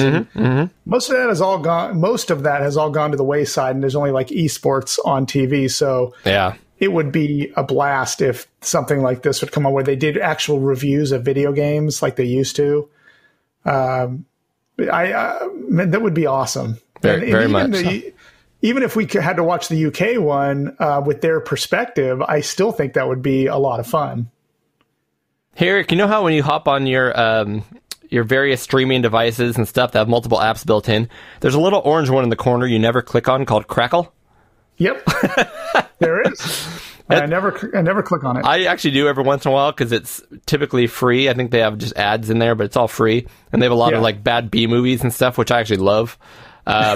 Anyways, this is kind of out of left field, but speaking of videos, Crackle is about to premiere a 5-part documentary series about Nintendo's history next month. Oh, So that'd be cool. that would be fun to watch. It's going to be called Playing with Power, the Nintendo Story. It comes out on the 1st of March. So, Sweet. a reason to click on that little orange app on your Roku box or whatever you use. Finally, because I don't even know if mine works. I've never clicked it. My daughter recently came to terms that she actually likes anime. Although she likes, Oh man, this is my younger one. She really likes like the really this one called like Glitter Force. She likes kind of the over top, kind of younger cutesy, hero act. Not the dark gritty stuff, but sure. so I introduced her to Crackle, and she got so excited, and she watched a couple hours of it, flipping around trying to find shows she liked. And everything she clicked on was like a legit Japanese anime with the subtitles. And she's like, I'm not reading. I'm not going to read. Like, I felt bad for her. She wanted to watch. She thought she was in for a world of Glitter Force. Right. We'll find some good ones. My daughter is really into manga and anime right now. Yeah. So, like, I stop off at that Barnes and Noble, that one I saw you at that one time. Yeah. And I pick her up like different ones she asks for like once a week. She just loves it. Yeah. She loves that stuff. Cool. So it's pretty neat. What a caring dad. I try to be. So let's talk about this. 8-Bit Slicks. Have you heard about this? So there is a remake of Slicks and Slide, which I've never played that. Have you? I have not played Six and Slide, no. Okay, so this is called 8-Bit Slicks, and it's coming to, isn't it this one? It says Apple. This was the Apple II. It says Apple II, Atari XL and XE, and the C64 and C128. Now, I've actually played the Atari 8-Bit Slicks because when I first got my Atari about a year ago with the SD solution, that was like a new release. So they had already converted that, over a year ago. And I did play that. And it's a pretty solid title. It's probably one of the games I go back to the most on the Atari. Okay. But I believe the Apple and the Commodore versions are new. Yeah, I'm a sucker for the top-down racers. I love them. And this one looks really good. So I am really looking forward to playing this on the Commodore 64. Well, I have to admit, I think I misread this. I thought it was going to be a Commodore 64 remake of a game that was already on the Apple II and Atari, but that doesn't seem to be the case. Yeah, I think it's just a port. Yeah, so I'm looking forward to this. I think it'll be a fun thing to try out on the Commodore 64 and the Atari XL/XE. Yeah, it's a port of a remake. But now I'm looking at the three pictures side by side, and it's funny because usually I wouldn't think this, but the Apple actually has the most appealing color palette. Right. And you don't see a lot of new Apple software, so I would actually really like to try it on the Apple. Yeah. I haven't talked about the Apple in quite a while. In fact, that actually leads into a topic I forgot to put in the notes here. Okay. But there is a recent update to the floppy emu that you and I both have for our Apple computers. I meant to put that in here too. That's crazy. And I don't have the details in front of me, so since we don't have it, we can just kind of mention.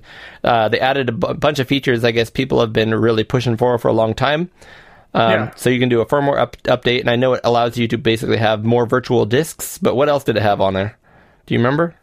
I don't remember. I didn't actually read the I was talking about this on Discord, I think. Yeah, it was Discord, on the Amigos Discord, which, by the way, you could join that if you support our show. There you go. I love it. But we were talking about that he doesn't come out with trivial updates. When he updates these floppy emus, they usually have some kind of very good upgrade to them, something very useful. So these aren't like little incremental things. These are usually very useful, feature-packed updates. So I definitely want to bust out the apples, which I haven't used mine in a long time. So it'll be a fun time to do that. So I just pulled it up real quick, and here's a quick overview.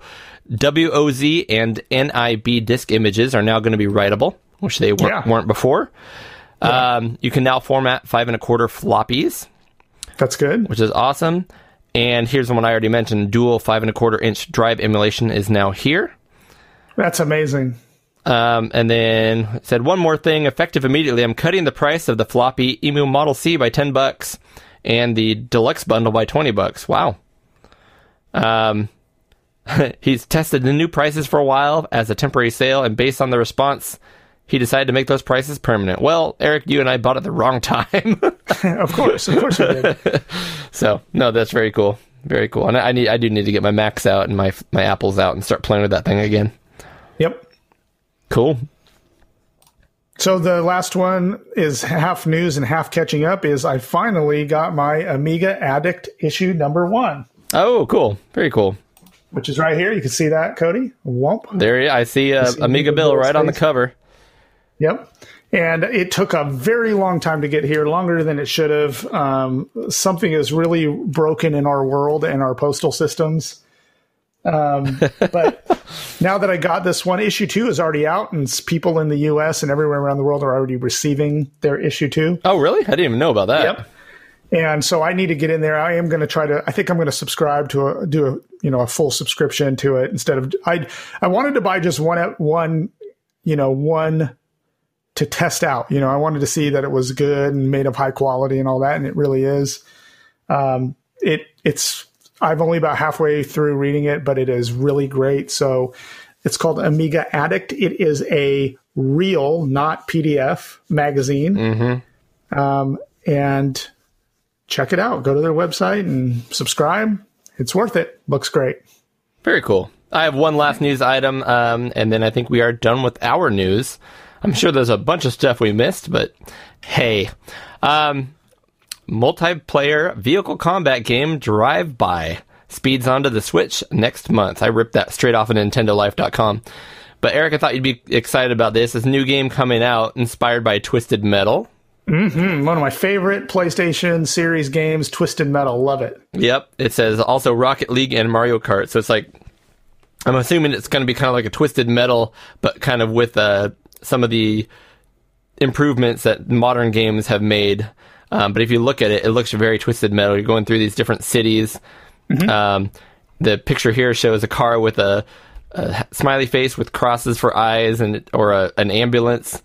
And if it's anything like Twisted Metal, you're going to be bashing into people and blowing them up and using rockets. And I am all about this. It feels like kind of a revitalization of the vehicle combat game, which kind of hasn't really had any installments for quite a while. So yeah, so March 12th, it looks like, on the Switch.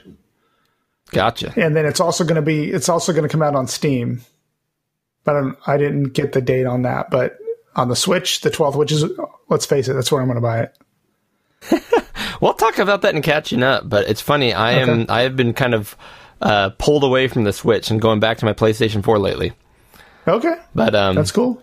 But it all depends. Like this, I'd probably get on the Switch because I have the most most online friends that I actually can interact with on the Switch, and this is perfect for that. So yeah, this would be, even though the Switch has like the worst multiplayer support, but hey, you're right. Best couch co-op support, but probably worst online multiplayer support. Like lobby kind of getting together and playing games. You're right. It's the dirt worst. The dirt worst, Aaron. Cool. Trademarked. Trademark. All right, Eric, we've just about tied up the news. That's all there is to know in the world. There's nothing else you need to know. Nothing important. So let's go ahead and hear what you have to say in another installment of Eric's Take. Eric's Take!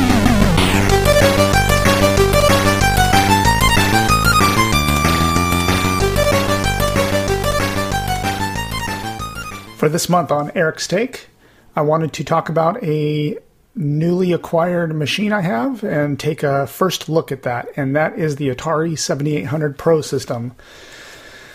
As you guys may know from past episodes, as a kid I owned an Atari 5200. It was pretty much the only console we really owned. And I got a lot of mileage out of that, and I loved it. Loved all the arcade ports, loved the graphics and sound. I thought it was fantastic. The controllers left a little bit to be desired, but it was a good system overall. And I never had the Atari 7800, and I didn't know anyone that did have it. So over the years, I've thought about grabbing one. One thing I really liked about it on paper was that it was a true multitasker. It could play 2600 games as well as 7800 games. And that intrigued me because, as I'm sure many of you know, desktop real estate is at a premium in this hobby. So the more, or I should say, the less room you use, the better. So I thought that would be a pretty cool system to look at.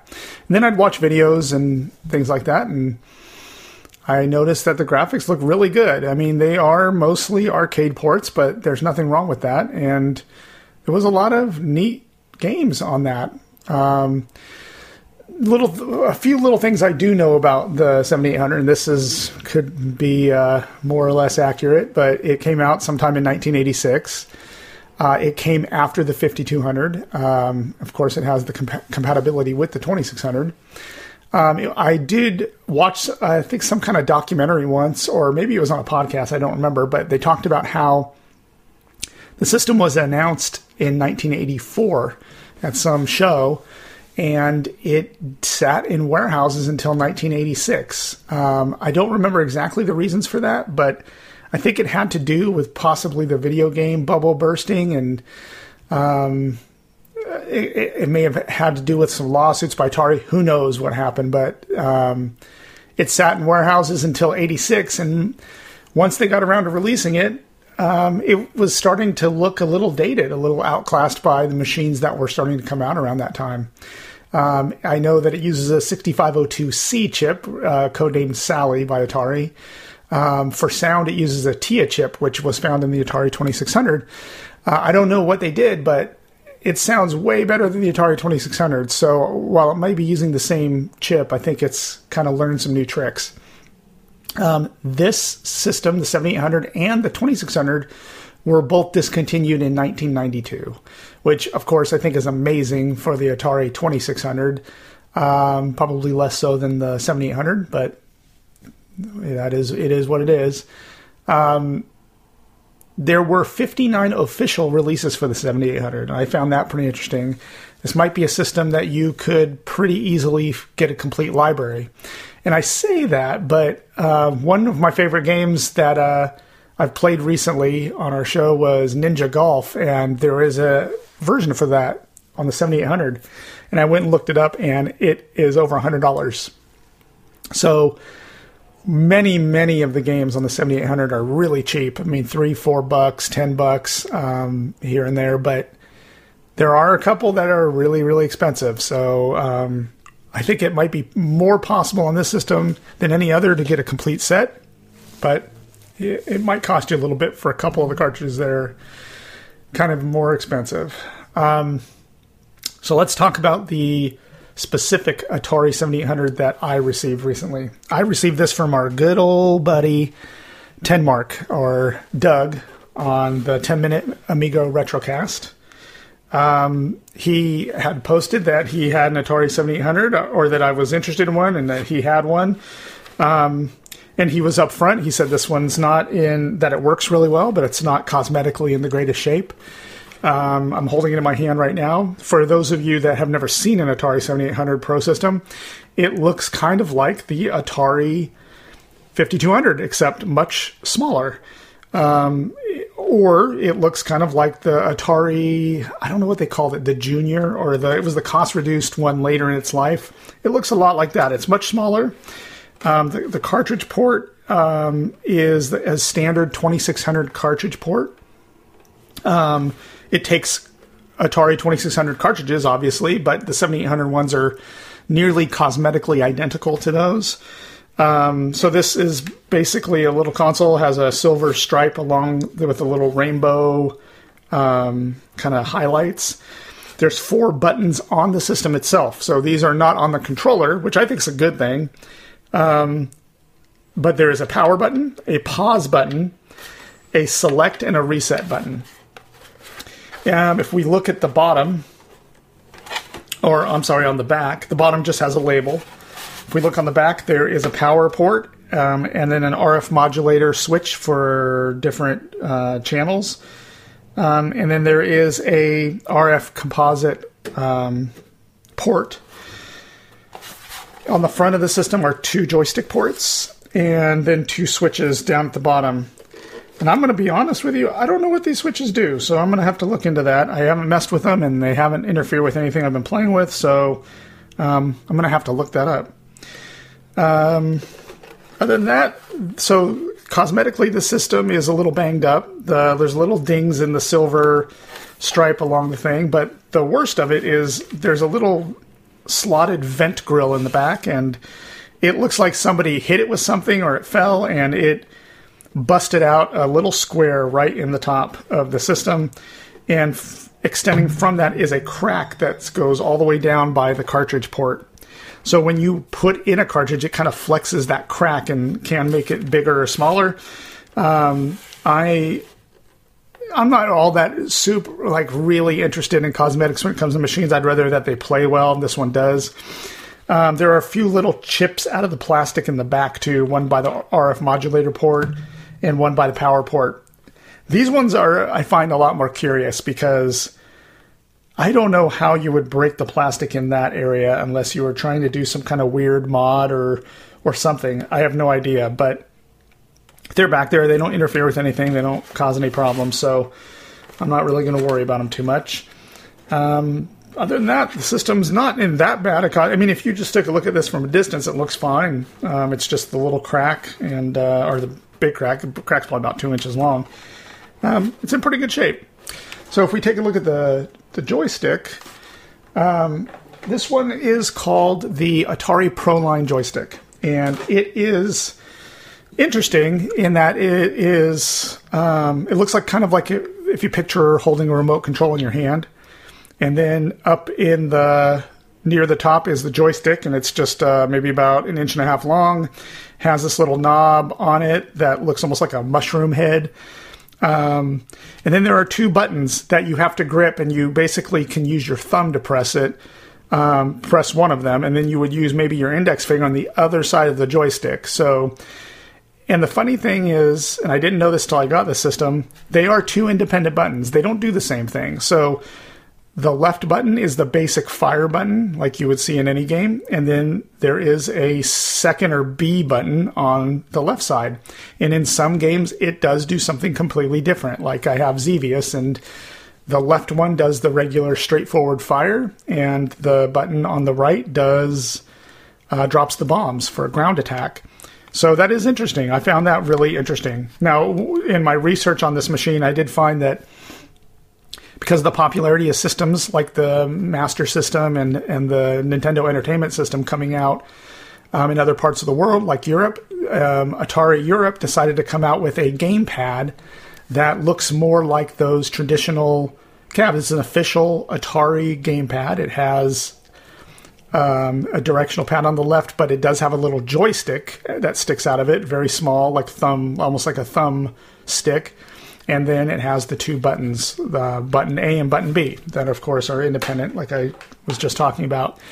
I think it looks really cool, the gamepad. I thought about looking for one, but there are third-party sellers on eBay that do sell kind of modern ones that are new. They look more like NES controllers, and I might pick one of those up. We'll see. The one thing I can tell you about that joystick playing it, the first day, and I've only had this Atari 7800 about a week, and using that controller the first day did fatigue my hand. I'm not used to holding a joystick like that. It is unnatural for me to hold it these days like that. It's a lot like the Atari 5200 joystick.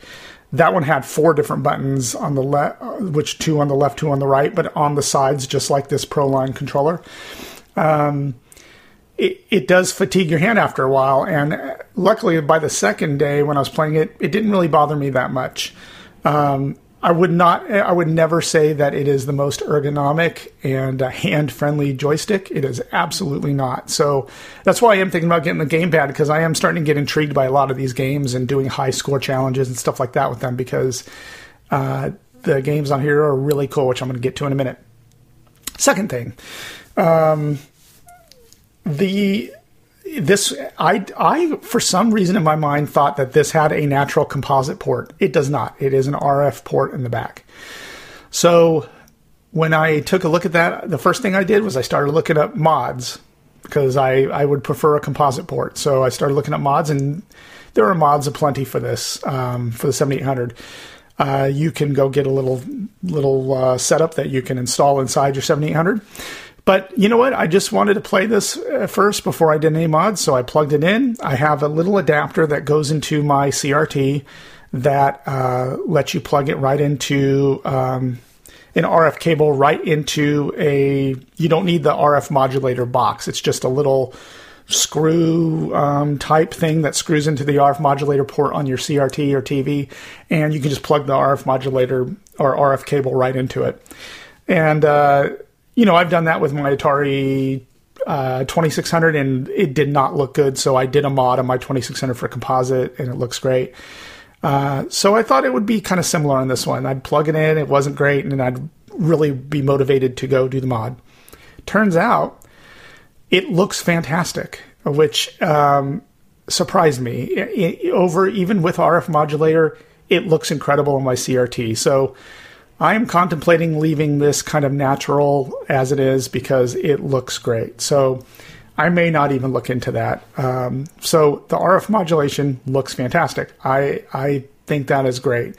I got games with this. I got 10. Doug included 2 games, One-on-One and Xevious. And that is the old EA game, One-on-One. It's a basketball game. And I'm just going to bend down here and grab these cartridges. I got several of these, and I'm not going to go into each one. I'm going to just tell you the ones I got. And if I've played them so far, I'll tell you just what I think about them real quick. So I got Ms. Pac-Man. Looks amazing. I mean, it looks exactly like the arcade game. Plays really smooth. Is fantastic. Galaga, which is, again, sounds great. Sounds exactly like Galaga. Looks fantastic. Really good. Dig Dug, same. Just perfect. Pole Position 2. I played it. It's okay. I mean, I like Pole Position and everything, but it's okay. Got Choplifter. It's a tough one, as Choplifter is, but it's pretty good. I got Centipede. I got Xevious, which I had previously mentioned. Looks good. I got Karateka. The label on this one looks really, really bad. And this one was in my garage. It had just been sitting there for a while. It was mixed in with the 2600 lot that I got. And then the last one is the only game I'm really going to go into, because this is the one I've been playing the most, because I've totally fallen in love with it. I love it. It's Food Fight on the 7800. So I plug this in, and the graphics don't look great. I'm going to be honest with you. It's a pretty rudimentary looking game. And I didn't know how to play it, but the beauty of the games on the 7800 is that there's some simplicity to them. You really don't need a manual with any of these to pick up how to play them. I mean, none of these require a manual, because mostly they're arcade ports, which, are designed to be simple to learn, hard to master, so that it eats up your quarters, right? Food Fight is a game where you're a guy on the right side of the screen, and there's an ice cream cone on the left side of the screen, and your job is to get over to it and eat it. Simple as that. That's the rule. That's as simple as it gets. So the problem is that there's like these little holes in the ground, and little bad guys pop up out of the holes, and they start coming towards you. Late in the second level, they will start actually even throwing things at you too. Around the play field is food, piles of food. If you run over to the pile of food, you can grab it and you can throw the food. Now, there is a bonus to not using a lot of food in the Food Fight, because when you go and you eat that ice cream cone, you get a few points for every leftover food that's on the ground. So you don't want to use up all the food throwing it at the bad guys. you want to get over to that ice cream cone and eat it and move to the next level as quickly as possible. When you kill a guy on there, or you don't kill him, you hit him with food and they disappear. When that happens, a new guy's going to pop out of one of those holes that are around there. By the way, don't step on the holes. You'll fall through the hole. So I'm sitting here playing this, and it is addictive. I fell in love with this game. I couldn't put it down. I played it over and over again. It's a blast. So Food Fight on the 7800 so far is probably my favorite game.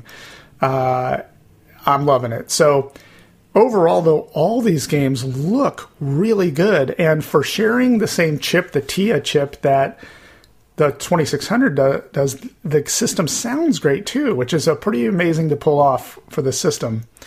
So overall, I'm really happy with this purchase, and I am going to start collecting games that I love from the arcade and ports and systems that Atari was really well known for. And I'm hoping, I'm already 10... Wait, 1, 2, 3, 4, 5, 6, 7, 8, 9. Yeah, I'm already 10 cartridges into the collection, and so I have 49 left to go. Who knows? When I'm around town, I might look and see if there are cartridges I don't have, and maybe in a couple of years I'll have a complete set. Who knows? But I am looking forward to playing these games and collecting and getting a gamepad and really diving in that. But like I said in the beginning, it's a great multitasker, so it's going to sit there, and I think it's going to be my main 2600 and 7800 system. Anyhow, that is my first peek at the Atari 7800. Thanks for listening. And if you have any comments for us, reach us on Twitter at pixel_Gaiden.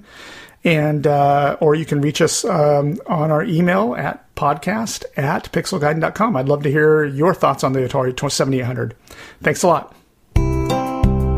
Hey guys, how about we take a little break and check with our friend over the pond? That's right, it's Tea Time with Tim.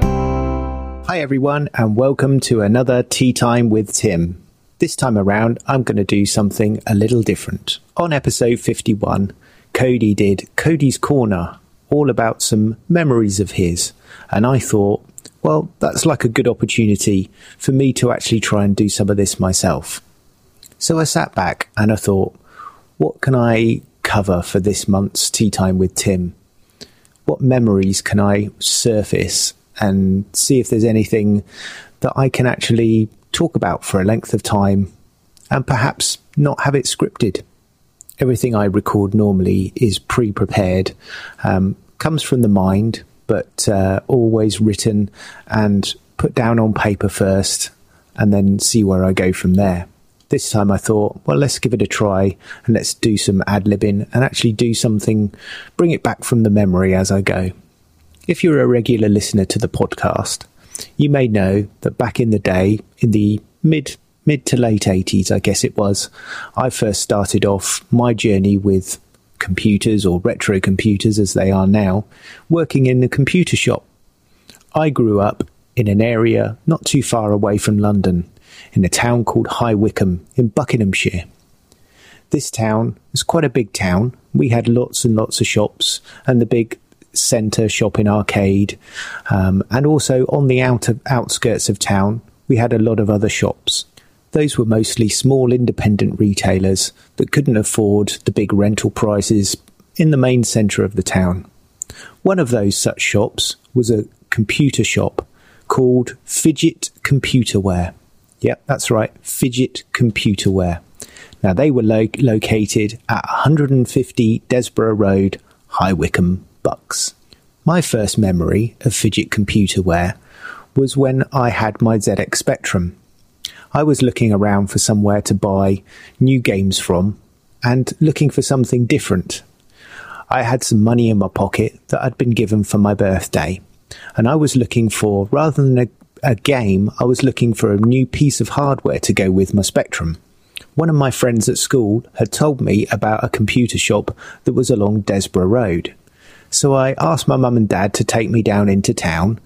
That whilst they were shopping, I ventured into, walked along the road and found the shop. I have a vivid memory of first walking into the shop and being absolutely amazed. It wasn't a massive shop by any means, but the level of items that they stocked in the shop and all the different ranges they covered. So even back in, I guess it must have been probably 1985, I first went into the shop. They had Commodore 64, ZX Spectrum, Amstrad, all the 8-bits. None of the 16 bits were really available at the time, and that was due to come very, very shortly. But at the time, yes, I had my ZX Spectrum. I can remember perusing the shelves and looking at all the different Spectrum games, and then asking about the different hardware that they had in stock for the system. The guy in the shop pointed me towards the usual things like joysticks and interface cartridges like joystick interfaces and speech units. I seem to remember one particular one which was called the Curra Micro Speech. Now, I had a friend that had one of those, and that wasn't really of interest to me. But one thing that he did point out was a slow-mo device. Now, this was a little device that you plugged into the back of the Spectrum on the edge connector, on the port at the expansion port at the back, and it had a lead coming off of it, and it went to a dial. And this rotary dial you could turn up or down, and it would actually, I don't know exactly how it worked. Maybe it was based on interrupts or something along those lines. But it actually kind of like slowed down the games. But what it did really was just introduce lag and jitter into the system, and made the games a bit complicated to play. I didn't find this out until I bought the cartridge, because I thought, well, this will help me. So I believe it's around about £15 to £20, which was a fair bit of money. So that was most of my birthday money, and I think I bought a game. I can't remember what it was at the time, but I bought a game with it as well. One of the games I was playing at the time was a game called Starquake. This is a brilliant game on the Spectrum. I'd highly recommend checking it out if you've not played that one before. But it's kind of like a puzzle platformer, and you control Blob going around different levels in a planet, and the idea is that you've got to find different pieces of the central core that have been scattered around the area, and you have to pick up these pieces of the core and assemble it, and then you complete the game. Anyway, that's by the by. So I used this, I don't know, must have been for about 15, 20 minutes, and realised that this was an absolute crock. It was completely useless and just made things even worse. So packaged it back up, and that was going to be returned back to the shop. I believe it's around that time that I decided that I wanted to actually get rid of the Spectrum and move over to a Commodore 64. So I don't think that device went back to the shop. I think it actually just got sold along with the Spectrum at the time to make way for my lovely Commodore 64 turning up. So after a while, once I got my Commodore 64, Fidget, or the Fidget Computerware, I'll just call them Fidget from here on in, was the place where I always then went and hung out with some friends. We would go to the shop on a Saturday, and we would just hang out in the shop and speak to the people, some of the people that turned up there, and also got friendly with the staff. So the owner of Fidget Computerware was a chap called Neil. He started the business along with another person called Paul, who was kind of like a silent partner. There was also another couple of people that worked there. Julian, who was Neil's good friend for many, many years. He worked there. There was also a very tall chap, and he was called Paddy, believe it or not. It was his nickname. I can't remember what his actual real first name, but I always just knew him as Paddy. There's also another chap who I always got on very, very well with, and his name was Carl. He wasn't really so much into the computer side of things, but he was an absolutely fantastic artist, and would always be drawing bits and pieces, just sat up in the shop. He'd have a pastel set out or something like that, and he'd just be just drawing there in the shop, sat up in the corner at the back of the shop. Some amazing work that he did. And there's more memories that I can talk about Carl as well. Over the course of the next 12 months, I'd get to know the guys who worked in the shop pretty well. As a very young teenager, trying to get more games for your computer, the way that you could finance those was normally with a paper round, or some kind of evening or Saturday job. I worked several such jobs. I can remember I had a paper round. That was a big long paper route that I'd used to get up and do in the mornings. And I also worked in a fish and chip shop. And the strange job that I had was actually to peel the potatoes and put them in the chipper machine. I won't go into too much details about that, but that was a job I held for a while. But the one job that I really wanted to do was actually spend my Saturdays and evenings, if I could, working in the computer shop. Now, one of my good friends was a chap called John Hall. Now, he actually managed to snag the job working in the computer shop that I really wanted at the weekends. And he was a year older than me. So when it was time for him to leave school, he gave up that job, and I was offered the position of Saturday worker in the shop.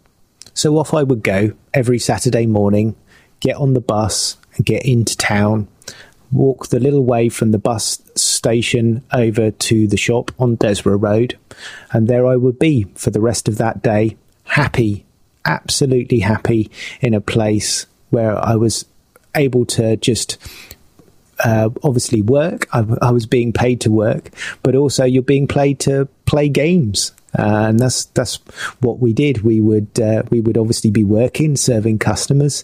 In between, we'd be playing and talking about games. We would have the regular customers that used to come into the shop. They used to sit around with us and just talk about general stuff, computers, and we had a few comic collectors.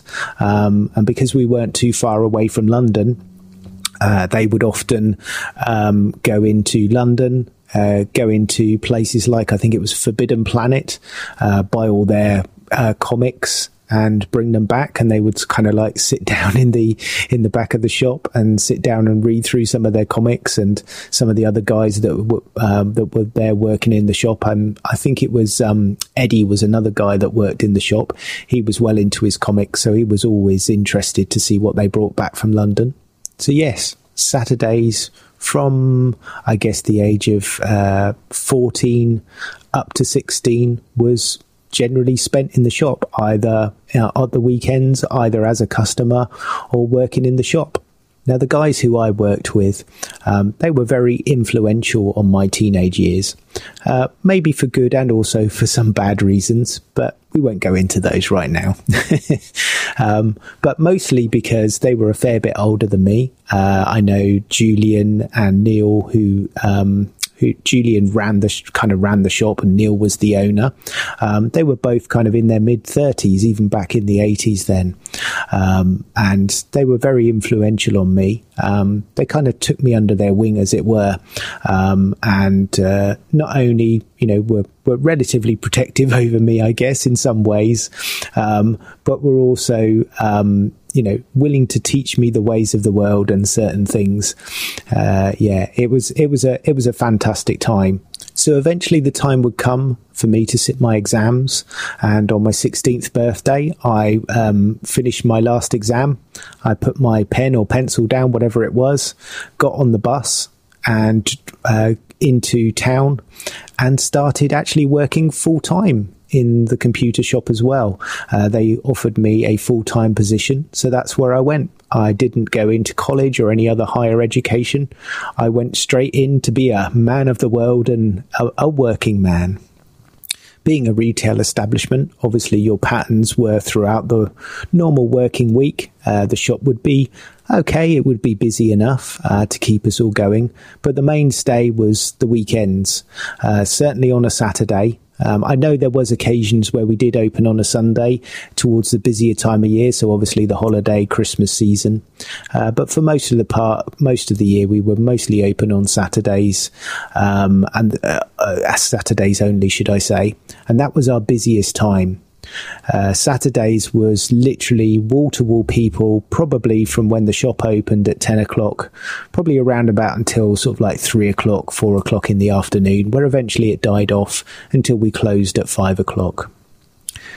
Saturdays would be obviously the busy trading day. We would have people in the shop all day. They would be coming in, looking at games and computers. So upstairs, there was a business area. So we sold mostly a lot of the software for Amstrad systems at the time. So there was the Amstrad PCW, the personal computer, which is the one that came with a printer. That ran a CPM operating system. We used to sell a fair bit of stuff for that with the 3-inch drive. A lot of business software. There was a few games on that one, but mostly that was all the business stuff. We also used to do the Amstrad range of PCs. So the 1512 and the 1640, they were very, very popular, but we didn't actually sell those computers themselves. We would often say, well, go and buy the computer from somewhere like Dixon's or Comet or Lasky's, I think it was at the time. And bring it back into us, and we'd quite happily upgrade it and add a hard drive into it and all those other good things. But we weren't really interested in selling those because the margins, I know, were very, very small on those machines at the time. So we were really more about charging people to upgrade their systems and, expand them and put the things in, because it was often cheaper for them to go and buy the base model 1640 or 1512 and then bring it into us, and then we would upgrade the RAM and add a hard card or a hard drive into it for them. Going back downstairs in the shop from memory, I can remember as you go down the stairs, right in front of me would have been a big rack of budget titles. So the Spectrum, Commodore, Amstrad, MSX, all of those sort of ones. They were just the small cassette tape type boxes, and we would have just basically wire racks screwed onto the wall, and that was just full and absolutely full some more with tape games, all the budget labels, so like Codemasters and Mastertronic, all those sort of things, Hitswad, Kicks, all those labels. So we had all of those there. Then going back through the shop, we had some big wooden shelves that were at an angle, and on those shelves would be all the full price games. So again, Amstrad, Commodore, Spectrum were the main three.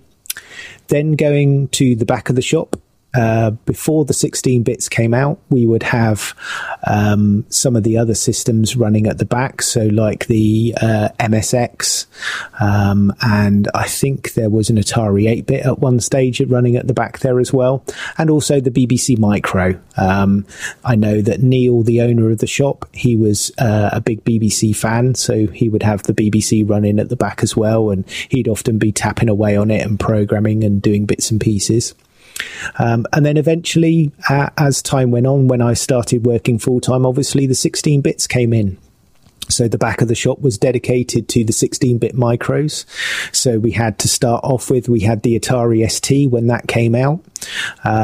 We would be one of the main stockists actually for the Atari ST at the time. We had a big range of software, so games and business software at the time. And that's where I remember playing Mud Pies for the first time. That's just been recently featured on one of the Coco streams that I've just done on our Twitch channel. So I played Mud Pies and several other games on the Atari ST. And then came the Amiga. Because we sold the Atari ST, a lot of people that came into the shop were very loyal customers to the Atari ST. And certainly, especially the people that worked in the shop. Neil and Paddy both had Atari STs. Julian by this time had left. He departed to go back to Wales. But Eddie, who also worked in the shop at the time, he had an Atari ST, and eventually I bought an Atari ST as well. Now, one thing that I can specifically remember is coming into the shop one day, and there was a new computer that had just arrived. We had it all come in its boxes. So it was a nice big shiny box of the computer and a nice big shiny box of the monitor that came with it. And this was the very first time I ever saw the Amiga A500, and we had a Commodore 1084 monitor to go with it. My first task of that day was to set this computer up. So I can vividly remember unpacking it all from the box, getting it all set up, getting the monitor out, grabbing one of the monitor plinths, like a little metal plinth off of the shelf, taking it out of stock and setting up the monitor on that, getting the computer all configured up. And I think we had probably about 5 or 10 pieces of software that we could try this out. Obviously, we had the Workbench disk that came with it as well. So now we would enter into the magical age of the Amiga. And I was smitten with the machine from the very first time I switched it on. And it didn't take me long to realise that this was the machine for me, and my ST would be on its way. Games that I can first remember playing, I think the first one was probably Fairy Tale Adventure, which is sort of like a role-playing type of game. But it's similar to sort of like the Ultima style games where it's you're kind of like wandering around a map, steering the character around and encountering different attacks and battles and those sort of things. But also I can remember extremely vividly was Starglider by Rainbird. And this was done by a company called Argonaut Software. What was unique about Starglider, and was one of the first games that I can actually remember this, is that it actually had proper digital music sampled that would play back on the title screen. And this is one of the things that really grabbed me about the Amiga, is the power of not only the ability to actually process and play sampled soundbacks at a nice high quality as it was then, but also the sound and the graphics of the computer. A month or so would pass, and eventually I would manage to find a way to sell my Atari ST and order my first Amiga, which is an Amiga A500. I think it just had the standard 512K of RAM, and I just had maybe a few blank floppy disks and a couple of friends that were able to help out. I didn't really buy any games, but also the good thing was that working at a computer shop, I didn't necessarily need to buy games. There was no problem with me actually taking some of those games with me of an evening and then sitting down and playing some of those games. So that's one of the things that I can remember from working in a computer shop back in the 80s, is that from probably about 1986 when I first started working in there, from when I was doing the Saturday work, is that it wasn't a problem for me to obtain games. And obviously I would be immersed in a lot of games in the shop that you'd be able to just sit and load and play on the systems. So I can remember going through an awful lot of games. Now, this was a good thing, but it was also a bad thing, because I think it gave me bad habits. Because part of my job was obviously I need to cover the breadth of the systems. So I need to know about all of the systems, and I needed to know a little bit about all the games, not only from obviously reading magazines, but experiencing those games firsthand. But I didn't really zone in onto any one particular game, and I didn't really spend a huge amount of time getting to know those games in depth. I'd probably play the first level or first couple of level of some of those games. Some games I'd load up and I had my own opinion of them. Obviously I still had to sell those games in the shop, but most of the time people were going along with the reviews from most magazines like Zap and Crash. So those would generally be your kind of go-to systems or ways that you would find that information, because obviously you didn't have the internet. So we would look in the pages of Zap and Crash, and that would also decide what we were going to stock a lot of the time. So those magazines were very influential, not just on the general public, people that bought the magazines and were buying the games, but also people like me who worked in the shops and needed to know about those games quickly to make a purchasing decision. So my Amiga 500 would plod along quite nicely for a couple of months or so, but then it generated a very strange fault. I think it was the Agnes chip kept popping out at random locations and crashing the computer. I can remember just had to give it a light tap on the top after I'd turned it off, turn it back on again, and it would come back. But eventually that got a bit much and it needed to go back. It needed to go back for repair. So what I actually did was send the computer off and got a refund on it. and from the same place that I got my Amiga 500, which was a company called Add-ons, I think it was, who was a Commodore distributor in the UK. They had an amazing deal going on the Amiga 2000. That came with a hard disk drive, a SCSI hard disk drive, and the PC XT bridge board with a 5.25-inch floppy drive. Now, this was a considerable amount of money. I seem to think it was around about, could have been close to £800-900 at the time, maybe even more. But because I worked in the shop, Neil was very kind and was happy for me to purchase it, get it in, and then I would pay him weekly out of my salary towards the machine.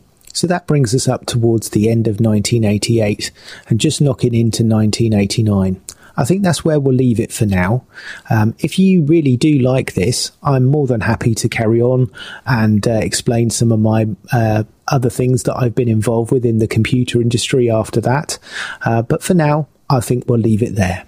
I hope you enjoyed this trip down memory lane with me, and I'll catch you on the next exciting episode of the Pixel Gaiden podcast. Take care, everyone. Bye.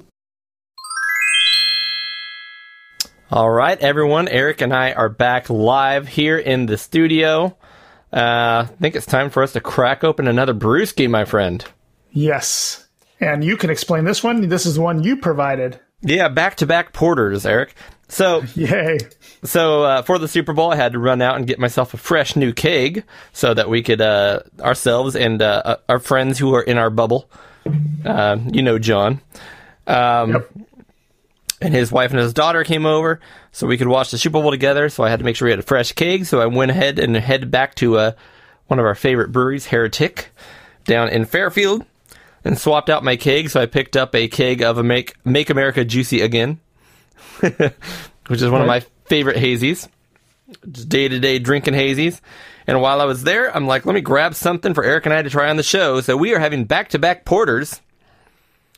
And this is Heretic's Shallow Grave, which is a really dark-sounding beer. Yes, it is. It is a rich, smooth porter, though. It is, and it also won the 2016 GABF Silver Medal Robust GABF. Porter at the GABF, which is some sort of beer show festival thing. Yeah. Great American Beer Festival? Yeah, that's what it is. 7%. That's up there. So is the last one. That's exactly the same percentage as your Sarcasm Porter. Oh, wow. Oh, yeah. Also got a bronze award at the 2014 World Beer Cup, apparently. But it didn't get the gap? But it didn't... no, it got silver at the Gab. That's right. Got silver at the Gab. Cool. Let's give this one a try. This will be fun to try porters right next to each other since we have and we're still going to keep the 2021 litmus test. Okay. The other one we did barrels, so this time we can do out of, it's a Shallow Grave, so we'll do this out of,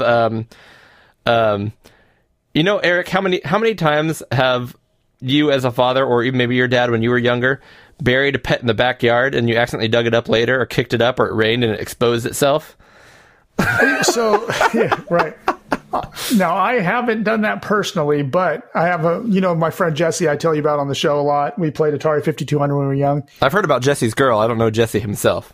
No, you don't know Jesse. But I've talked about Jesse's girl. But he's buried since, the 80s, the early 80s, he's buried every pet in his backyard. So he finds them all the time back there. Like, oh, this is where... Like, I remember as a kid, he had two dogs, Sunshine and Malcolm, and they're back there. Oh, poor guy. Well, what's left of him is back there. Yeah, that was a long time ago. So we'll rate this out of 2021 beloved pet bones dug up in the backyard. All right, so here it is. Cheers. Cheers, my friend.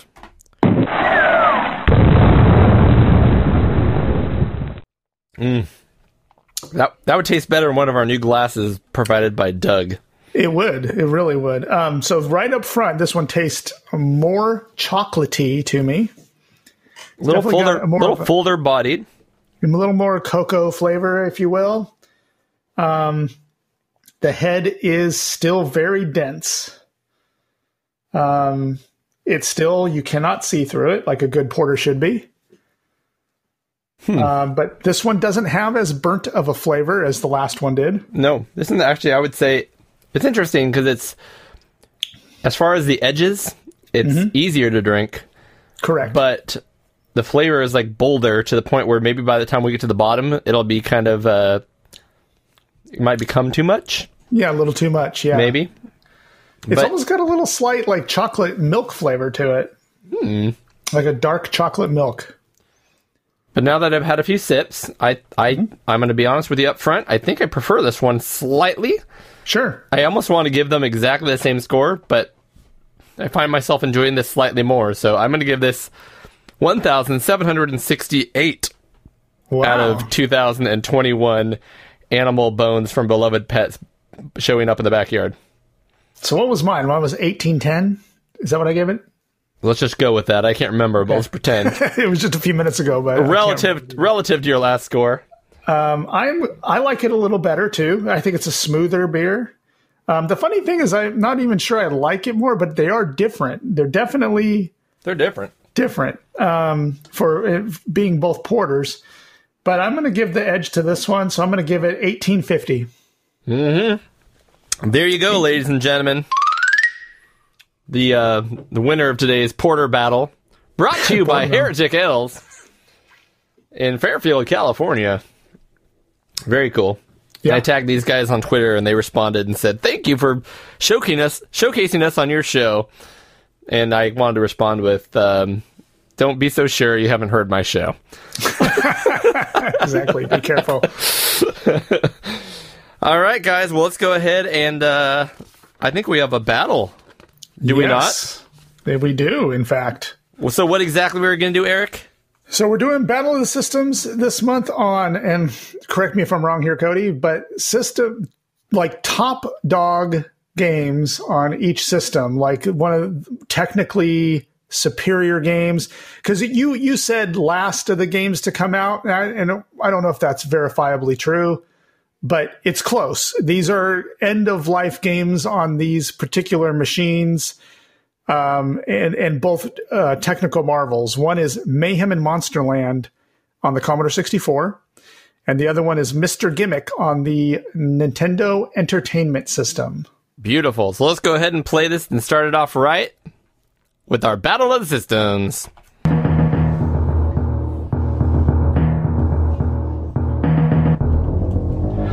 Battle of the Systems.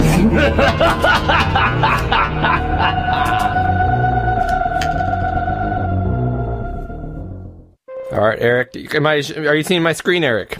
I am. Beautiful. So what game do you want to start with? Which one are you feeling? Let's start with Mayhem, because that's one you have more familiarity with. It is. Yep. So if I'll give a little brief description and give some dry facts. Mayhem in Monsterland is a 1993 platform game for the Commodore 64. It is made by Apex Computer Productions. It was made only for the Commodore 64, this original version. Its release was in Europe. It was released in 1993. It is a platform game, single player only. There you go. Yeah. So this game, I'll just a brief history. Eric, I know you've played it probably back in the day or when it came out. I did. I did. My understanding was that this game was kind of a ha-ha, I'll show you to the Nintendo when basically the programmers decided they wanted to make a game that could do the things that nobody thought the C64 could do, which is play like NES-style scrolling platformer games like Super Mario 3. Right. Right? Is that that was the. I don't know if I read that anywhere in particular, but you can kind of tell by the making of this game, like, hey, look, we can compete with any 8-bit system. Yeah. Which back then the top dog was the original Nintendo. Yeah, and so they did some really cool things. They have a kind of a very Ninja Gaiden influence here when it starts up with these cutscenes. I'll get back to that in a second. So my experience with this was when I first got my Commodore that you actually introduced me to quite a few years ago now. Yeah, almost 3 years now. Oh, more than that. Oh, is it? We've been doing the show for 3 years, but you introduced this to me like 3 years before that when I first met you. Oh, wow. Okay. Yeah. No, Fair enough. No, yeah, it's been like 6 years. So I remember I was able to run a couple games, but then I wanted to go straight to this game, and I could not get to run. And I actually called you at night, and you actually had to like walk me through how to get this game running because it used like every last bit, and so I couldn't just run it using because I would load the loader or the file manager, and then open the game, and then it would just freeze and it wouldn't work. And you're like, you have to actually, you can open the file manager to get to the file you want, but then you have to like exit that and basically clear everything, clear the memory, so you can load this game, so you can load every last bit. So this game used a lot of, it used all of the available memory. It really did push it to its very limits. Yeah. So I remember when I finally did get it running, after all that, I had a hard time playing it, in large part because I wasn't used up to jump at all at that point. Right. And because it was very flickery. But this is a PAL game. It is. And so a lot of those issues were caused because we were using American NTSC Commodores and playing a PAL game on them. So for this, I made sure I had to go find a PAL NTSC fixed ROM for me to play this and use it on my original hardware. Yeah. Did you do the same, or? No, I ended up playing. I have a PAL C64, so I ended up playing it on my PAL C64, where it really runs smooth as silk. Yeah, I figured that might be what you do. So you probably got the more authentic experience, but yeah. So it starts with this MTV logo, which is funny. Yeah. Mayhem TV. But yeah, the intro here is really cool because they tried to make it very theatrical. And again, a lot like Ninja Gaiden on the NES. It has these little cutscenes with these scrolling images, and the characters come in, and it like hard freezes to black and white, and they name each of the characters. It's very theatric and very cool. And then eventually we get to the gameplay, which the first thing you notice is they picked a color palette. You know, the Commodore is very much known for its kind of different colors of mud color palette. It's a very muted color palette, yeah. And they found a way to make this thing look as vibrant and bright as possible. They picked colors that popped the most on the Commodore, I believe. And they look really amazing. I mean, one thing you see in this game, which we'll go into because there's light and dark levels, but the bright levels are very bright with very, very vibrant colors. Absolutely. So how would you describe the gameplay, the minute-to-minute gameplay of this game? Sure. So you are let me look at my notes here. You are a apprentice magician dinosaur. And you're living in Monsterland. And do you know the name of the character, Cody? I want to say Bub and Bob because it looks to me like Bubble Bobble characters. No. But no, I don't. And I don't know if it's a him or her, but their name, I guess, is Theo. Well, I guess it would be a boy then, maybe. I don't know. Theosaurus. Theosaurus, okay. Theosaurus. And basically the game alternates the same level. The first time you play it, it's dark. So the colors are very muted. And you are running around. It's a typical platform. And when it's dark, it starts saying you're playing this level on sad. Yep, exactly. Sad and happy levels. You're running around and you jump on people's heads. There is no fire in this game. You jump on their heads, and when you do, they release these little bags of magic dust. They could release nothing. Or they can release nothing, correct. You're looking for enough magic, which there's a magic countdown timer at the bottom. Not a timer, but a count, how many you have. Yeah. Every time you get one, it goes down. And then when you reach 0, you deliver the magic to... God, who do you deliver to? Like a little... It's like a gate at the bottom of the level, which I had to look up because I didn't know at first. Right, you deliver it to this gate, but then it takes it to somebody, and they... say, hey, okay, now we'll make the land happy again, and then you have to go through the happy level. So it's the same level, but now all the colors are there. Which I find hilarious because the game on sad has very few enemies, and then when you make it happy, it gets harder, and there's more people trying to kill you. Right, and you're trying to collect something different in the what was it?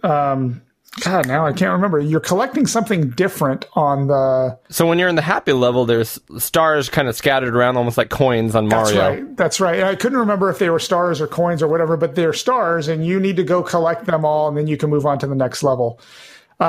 Scattered around the levels are these little checkpoints, little gateways. Whereas if you die, you can go back to the checkpoint instead of having to go all the way back to the beginning of the level.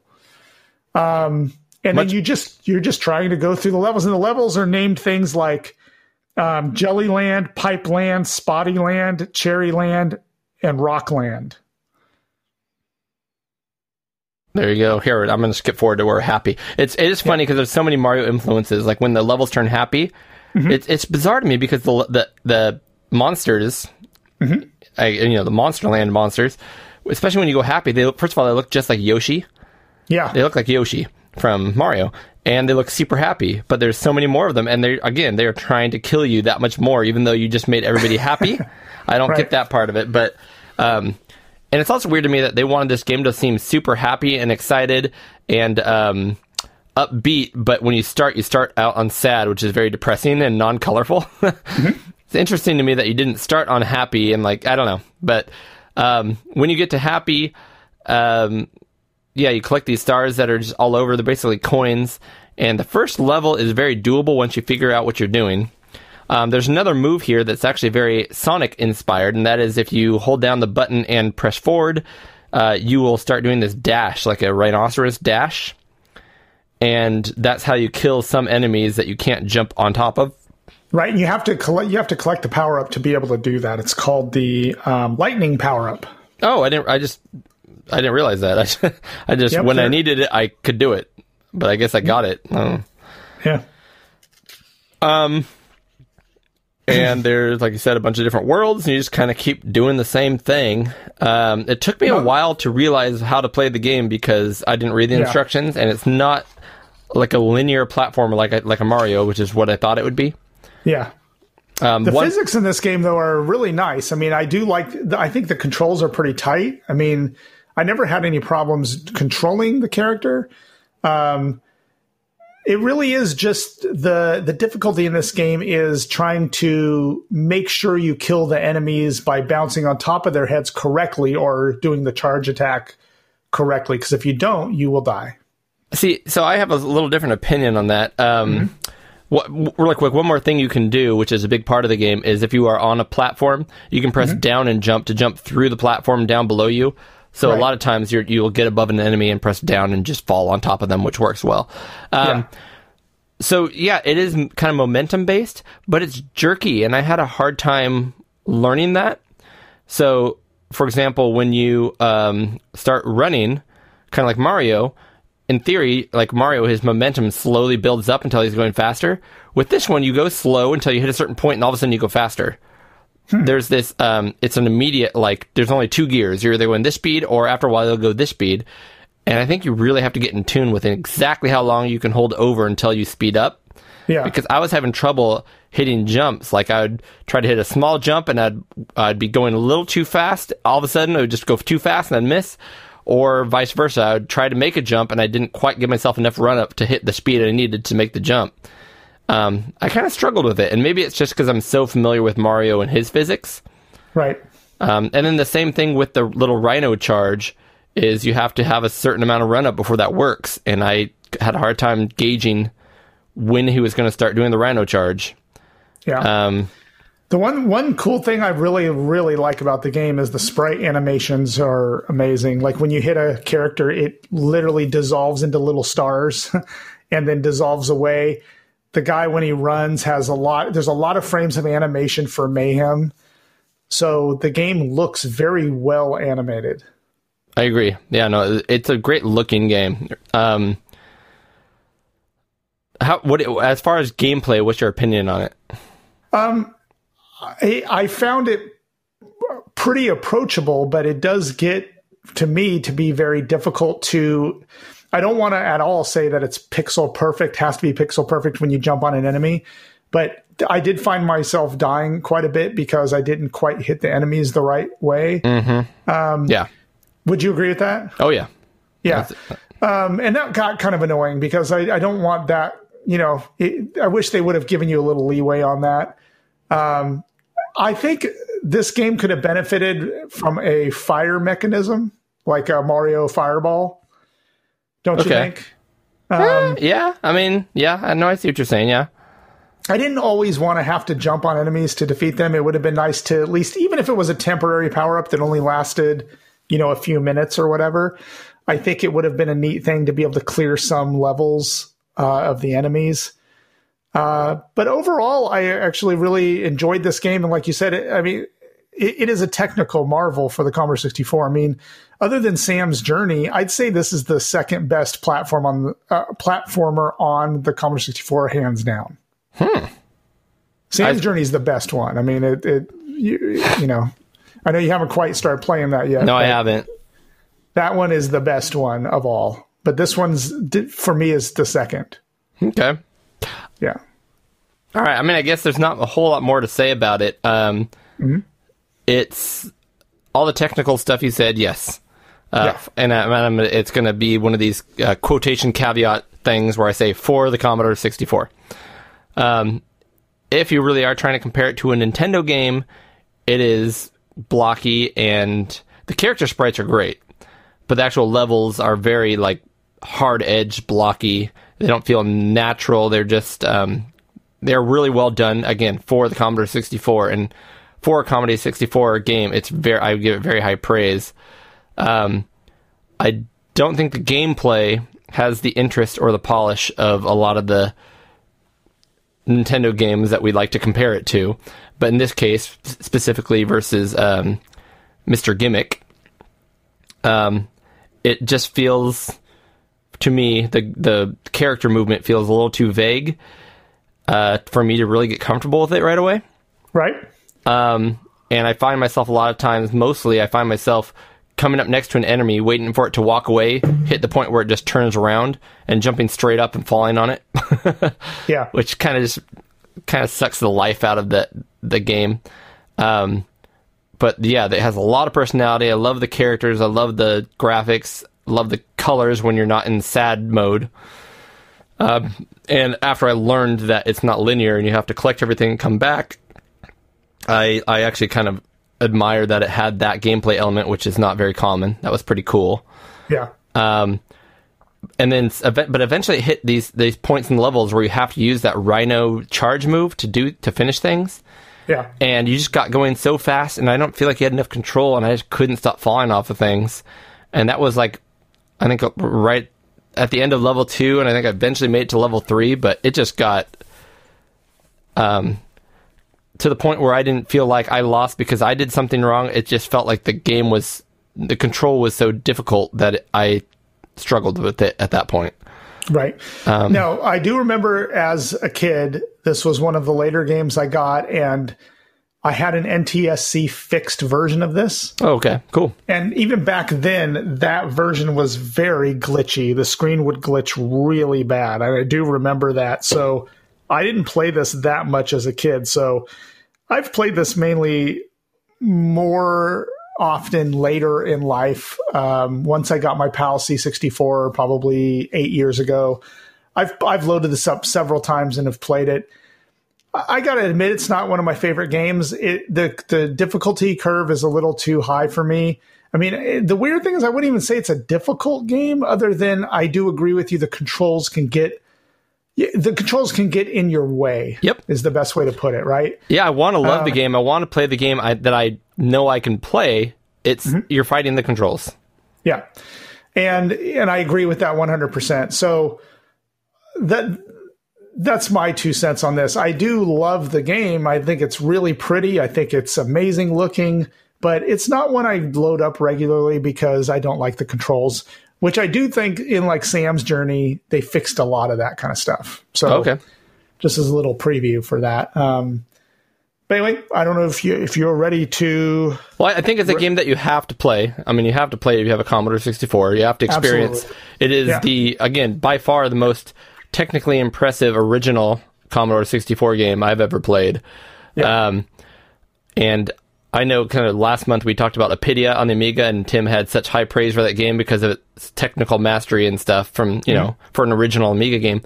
And just keep in mind, I understand that stuff and I can appreciate that stuff, but when I rate games, the hugest amount of point value that I would give to any aspect of any game is going to be gameplay right now, today. Yeah. And which is why Apidia, in my opinion, lost the last battle. Go ahead and listen to our last episode on that one. One negative thing for me that I forgot to mention is it has a time limit, which really didn't get in my way. It didn't. But it's still there, and I don't like in platformers there shouldn't be time limits because they should be based on exploration. I agree with that. But like you said, I don't think I ever died because the time ran out or got anywhere close. I died because I was trying to make a jump and the controls are like, nope, you didn't hit the momentum speed right, and here you go. Now you flew across the screen and dropped down a hole. Right. So, I agree with that. Cool. So, all right, what's a good 8-bit battle, high-end 8-bit battle scale to use? Let's rate it out of 6,502. Ooh, I like it. Since both of these systems have a chip based on that. 6502 chip. Yeah. I like it. I like it a lot. All right. So we kind of gave all our opinions about the game and what's important to us and whatnot. Mm-hmm. It is pretty. And I will say that my NTSC fixed version, I had no glitches. Like, it worked beautifully. Yeah, for the first time I've ever played this game without glitches, I got it there. I'm sure that the NTSC glitch fixes that I had back in the day probably sucked compared to the ones that are around now. Yeah. Correct. But the good news is that back then I didn't pay for it. Wink, wink. So I wasn't out any money. Well, to be fair, today I didn't pay for it. Right. All right.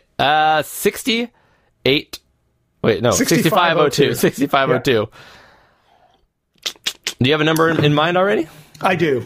Okay, go for it. I'm going to give this 3,800. 3,800. Okay. Whew, that's actually lower than I thought. Yeah, I'm not, like I said, I'm not terribly, this isn't one I go back to regularly because I don't like the controls on it. So this isn't a great game for me. I mean, I do like it technically, but I don't like playing it all that often. 6502. All right. Well, I'm going to give it, I think it deserves roughly a C plus in my book, which would translate to like a 4803. You're going to give it a 4803. I gave it 30. I gave it 3,800. Yeah. So you're giving it a 4803. 4803. Okay. I think it's about a C plus game for me. It's, again, everything we said. I probably will go back and try it again, and I'll probably run into the same issues I did the first time, and that'll probably be the last time I play it. But I'm hoping I'm missing something. And this game is definitely helped by a joystick if you have an up button. Like, I know both you and I have a arcade stick that has a button mapped to the up. It helps out tremendously in this game. Yeah, well, in fact, maybe that's why I gave it higher scores. I was using my Nintendo pad that I have converted for my Commodore. Good, and you have a second button for jump, right? Yep, which makes it much easier. Yep, absolutely. Cool. Let's go on to the next. Oh, so now that we've given our scores, why don't I give a couple of scores? I couldn't find a ton of different ratings for this game on the web, but I did find a few. Lemon 64, the average score for this out of 10 is 8.4, so it's pretty high. Yeah. Their magazine back in the day, I think this was Zap, gave this a... No, this isn't Zap, is it? What magazine is this? I don't know what magazine this is. It is, yep, it's Zap. Gave this a 97% force factor, 97%. All right. So this game was very, very highly rated. Yep. And a big part of that was, again, I think two things. One is it was hugely different than any other Commodore game as far as how good it looked and how it imitated an NES game. Yeah. And I think part of it is probably just fanboyism for people who are like trying to pump up their system, honestly. Well, of course, and the Commodore 64 didn't have a lot of super great platformers. I mean, there were a few, but anything was welcome. And then in 93, that was late in the game for the C64. Yeah, very much so. Very much so. That was late in the game for the NES. Yep. All right, you ready to talk about the next one? Which means it goes right up a game like Mr. Gimmick. That's right. So this game has kind of two names. It's either Gimmick ! Or it's Mr. Gimmick. And this game was developed by Sunsoft. Love Sunsoft. The director is Tomomi Sakai. Yeah, let's go with that. Sure. I'll buy it. It is for the Nintendo Entertainment System. It was released in Japan on January 31st, 1992, and in Scandinavia, May 19th, 1993. It is a platformer that is a single player. There's not really much more to say about. It was obviously on the Famicom. Well, I think that's a huge point right there. This was released so late in the game, and it's such an expensive, rare game because Japan got a copy, and then only parts of Europe got it. Other parts of Europe did not get it, and America never got it. America never got this game. That is true. So this is a game that's only really come to prominence because retro gamers have, dug around in emulation and found it.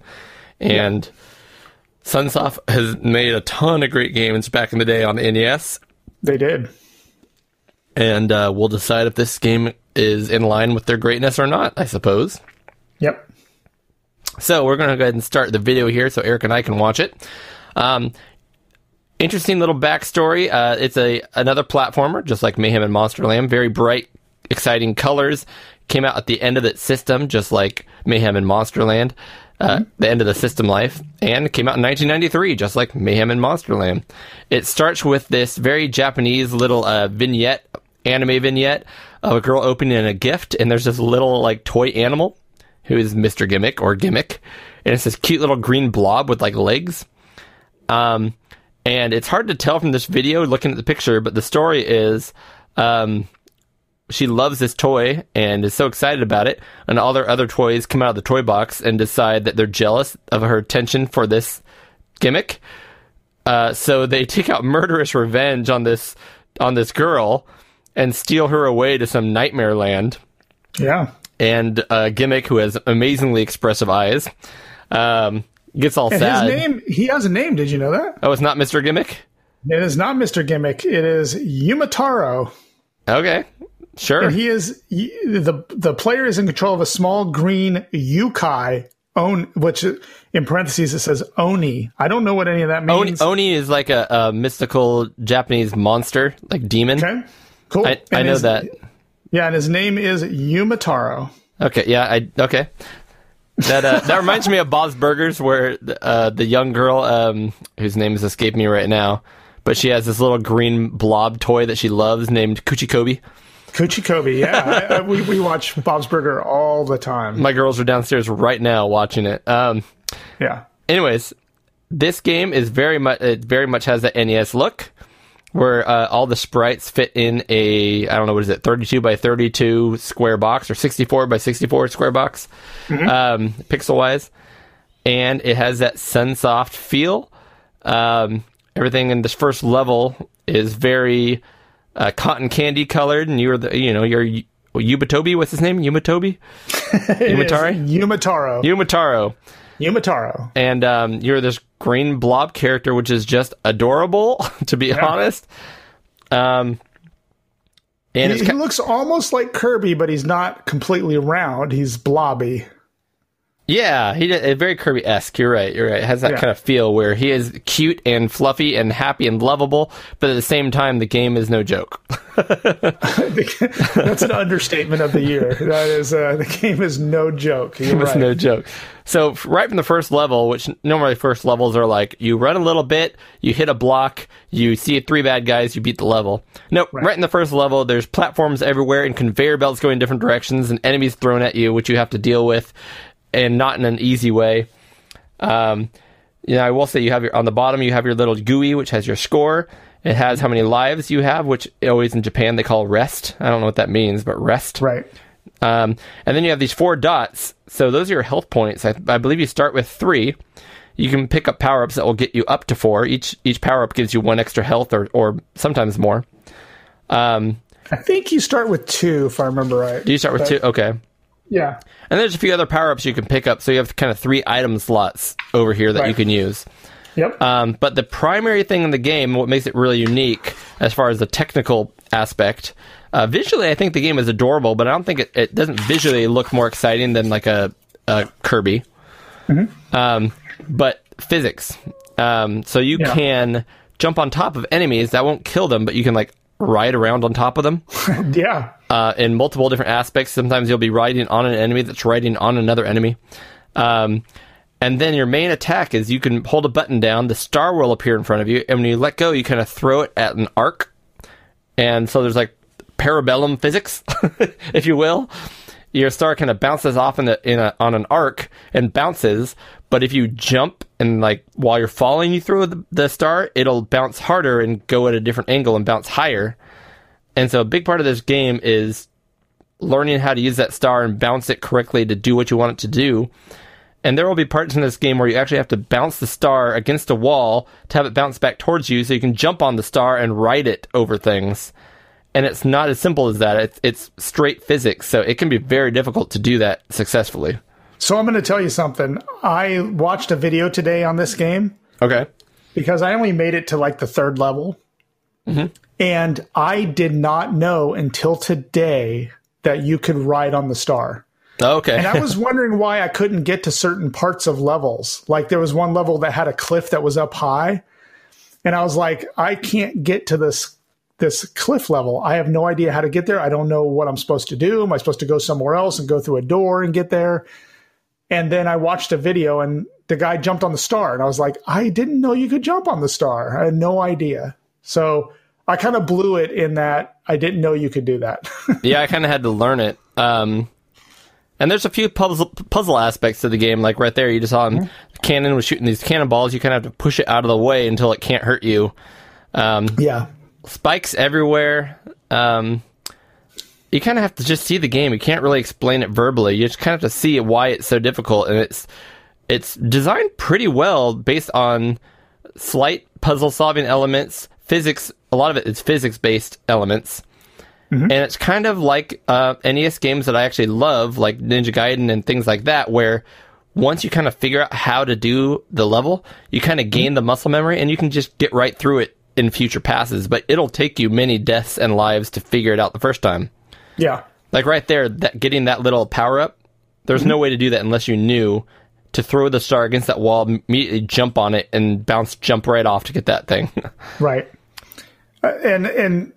You do in this game get unlimited continues, which you will use. You will use unlimited continues. Yeah, and that's what I think, honestly, is a good part of the games that are quote-unquote NES hard, like Contra and Ninja Gaiden, games like that.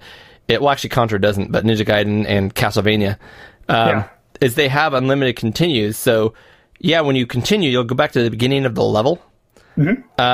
But you can keep trying without having to play the whole game over again, which, yeah, it's a hard game moment to moment, but once you pass a part, you're past it. But I will tell you that, and I only found this by watching the video that I watched today, there is a good ending in this game and a bad ending. Okay. and the good ending is where you save the girl, right? Okay. If you use any continues, you cannot get to that. Oh, well, yeah, I would not be able to do that.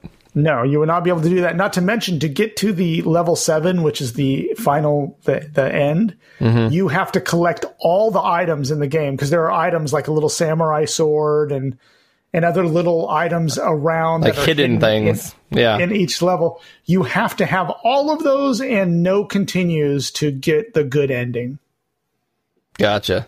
So anyway, I didn't know if you knew that. There was no way I was ever going to get there, but I saw it on a video I watched. That would take hours and hours of practice to do that.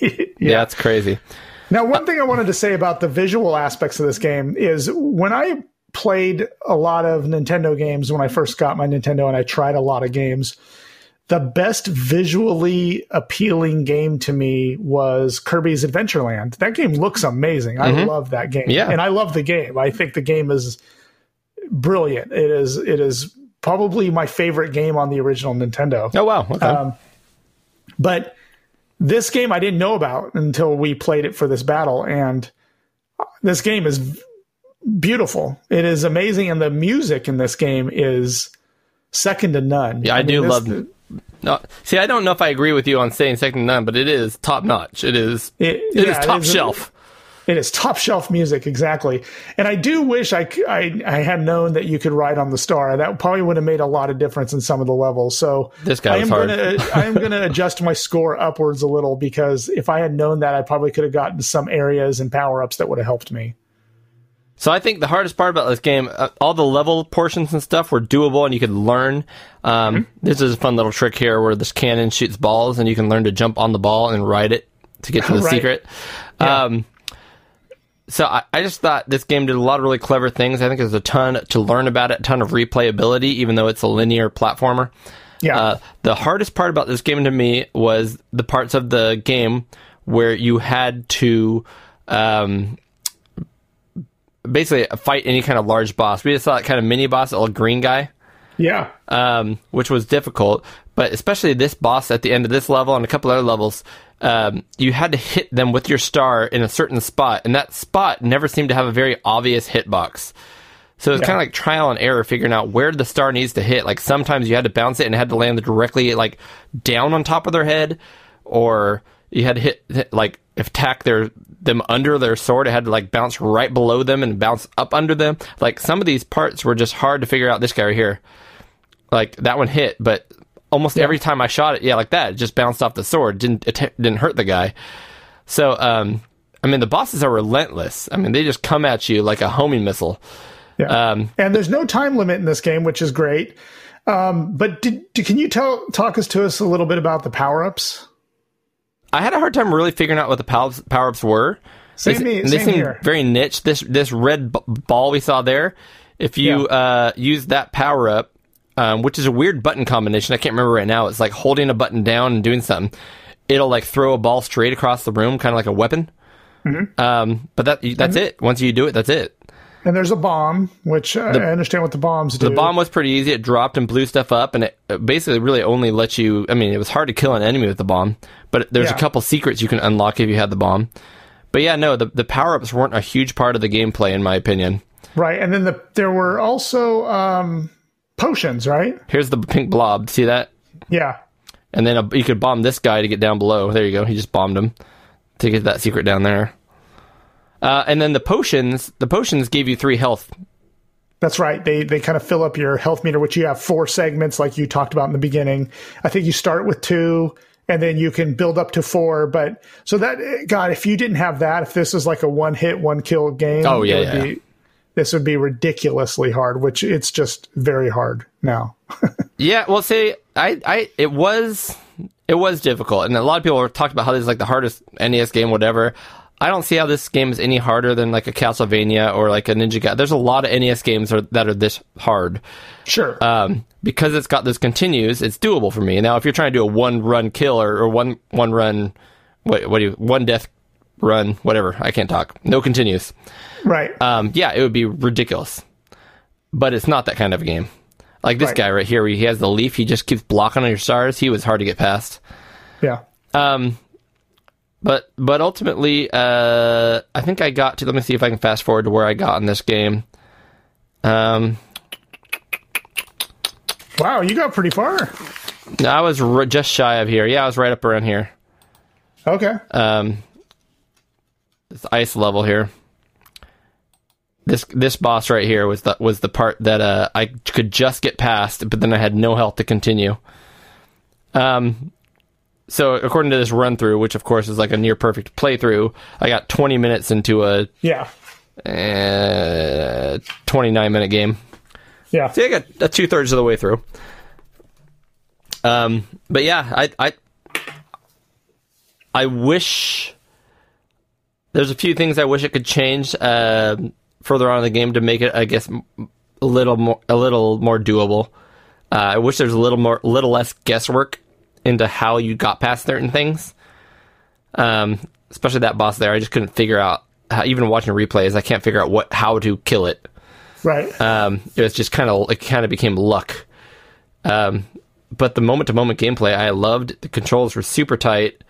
The physics were fun, unique, and interesting. The levels were clever and all different. They kind of all use different skills. I think the power-ups were kind of underutilized. But overall, I think it was just a really solid, top-notch NES game. Yeah, I think it's clever. I think it is the best looking one. I think it is also the best, I don't know how to say it, like cleverly designed game. Like there, so many little things will happen. Like we were watching a little gameplay right here, and these guys were statues and they converted to real things. I mean, little surprises and things like that in the game make it very replayable, and they make it like just very interesting. Like you said, the physics are very interesting.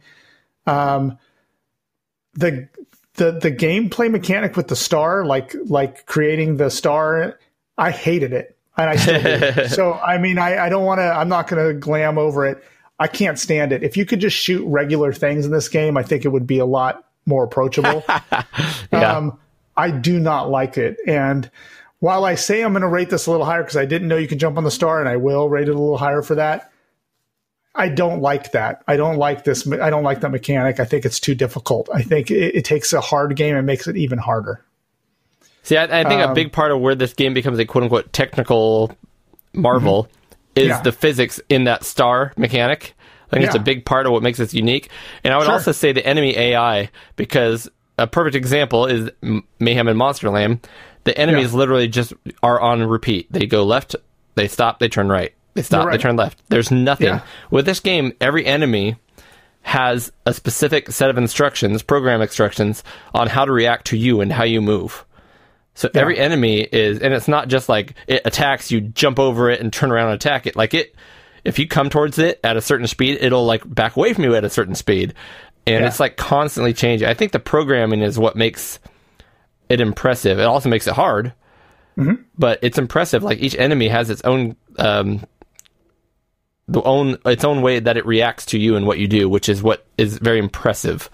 Yeah, and difficult. Its attention to detail is amazing. Yeah, cool. All right, so out of 6502, Eric. Yep, I'm ready. Do you want you go first this time? All right. Well, this game did leave a little bit to be desired, and people that love this game absolutely love it. Yeah. I said the things I love about it. I've said a few of the things that frustrate me about it. Ultimately, I don't think it's a game that I would load up all that often. I think I am going to definitely go back probably in a year or two and see how far I can get again. But it doesn't have that I must come back to it right now feel, even though the gameplay is so tight. And the main thing for me is gameplay-wise is just that a lot of the enemies specifically, I don't know that I'm going to hit them if I do something right. So a lot of it becomes guesswork. And that part is the part that kind of turns me off. Everything else about it I love. Very polished, very cool, very good sound, very characteristic. Not characteristic, very... the characters are very alive. What's the word I'm looking for? It's got a lot of character. Right. Which I agree with. Yeah. So I think I'm going to have to give this one the edge. I don't think by any means it's a C+ game like the Mayhem and Monsterland is. I can't give it an A, though. I'm going to give this like a solid 56-27. Wow, 56-27. Awesome. Do you ever see that guy on TV that says, like, he's a guy and he talks about rent in New York and he says, the rent is too damn high? No, actually. You never heard that? No, I haven't. Yeah, he's a guy in New York. I don't remember what his name was, but for me, this game is too damn hard. So rent is too hard. I don't like the difficulty in this game. It is too hard, and if a game is too hard, then it's not fun. So yeah. I enjoyed Mayhem and Monsterland more because it's not as difficult. Oh, okay. I think Mr. Gimmick is a technically superior game. I think the physics are better in it. I think the graphics are better in it. I think the gameplay is smoother in it. But that's not enough to make a good game. And it has to have good gameplay. And Mayhem and Monsterland, to me, didn't have great gameplay. It had good gameplay. This one, I think is totally a midline game, like because it's just too difficult. I didn't enjoy my time with it at all. So I'm going to give this one 3,200. Wow. Yep. Wow, though. So I'm giving the edge to Mayhem and Monsterland, but they're both, to me, You said they're both kind of average. they're both mediocre games. They're Really? Okay. If I could say this, they are all bark, no bite. I mean, they Interesting. They're all flashy. They're all like technically great, and I think the programmers got too. I think they got too much into the prettiness and the sound and how it looks. I don't think they really focused on the gameplay at all. Oh on my either game. goodness. Yeah, I couldn't so- agree. I can disagree with you more on this one. On enough. gimmick. Yeah, Mayhem fair and enough. Monsterland was all those things you said. Mr. Gimmick, yes, it's very hard, and I agree that it might be too hard for most gamers, including myself. Yeah, But I think it is all gameplay. It's just the gameplay is aimed at a very skilled, very determined set of players who would spend hours and hours and hours and hours practicing this game to beat it, yeah. which is not my thing, so I get a lower score, but it is all gameplay, in my opinion. I think it is masterfully done. It was just... I think we're going to have to. I think we're going to have to agree To agree disagree. that I'm correct. I will not do it. The, So let me tell you about the ratings though, because they were very interesting. Okay. Electronic EGM, which is what is that? Electronic Gaming Monthly. Yep. I think that was it. They rated this 5 out of 10. Wow. Mr. Gimmick.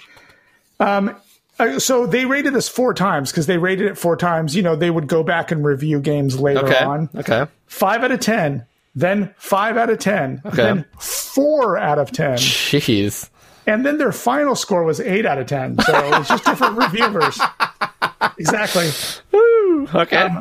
Famitsu, which I've never heard of, but I assume it's a Japanese Sounds like it. magazine. 26 out of 40. Okay. Like a Nintendo C. Magazine, 91 out of 100. They like it. Yep. Nintendo Magasinet, I have no idea where that's from. 6 out of 10. PlayStation Okay. Magazine, 18.5 out of 30. Man, so almost universal hate. I mean, the one from Nintendo is kind of biased. You have to admit that. So Sure, but they pretty much this got like a, I don't know. It's not even a C if you're rating it on that scale, but by a point scale, 5 out now, of 10. to be fair, and you can read this up a little bit. 2 things. Yeah. All those magazines were reviewing this game Yeah. in the time it was released, which was already like 2 years into the Super Nintendo lifestyle. Yeah. So really, they're kind of comparing this game against all the modern Super Nintendo, Super Mario World, which is right. a much better game for multiple reasons. Yeah. So I think that's a big reason it got bad reviews up front. If you look at a whole lot of online modern like retro gamers that go back and play this game, it is very highly rated nowadays. So I can understand all viewpoints everywhere from 4 all the way up to 100% and in between. Yeah. I can understand all of them.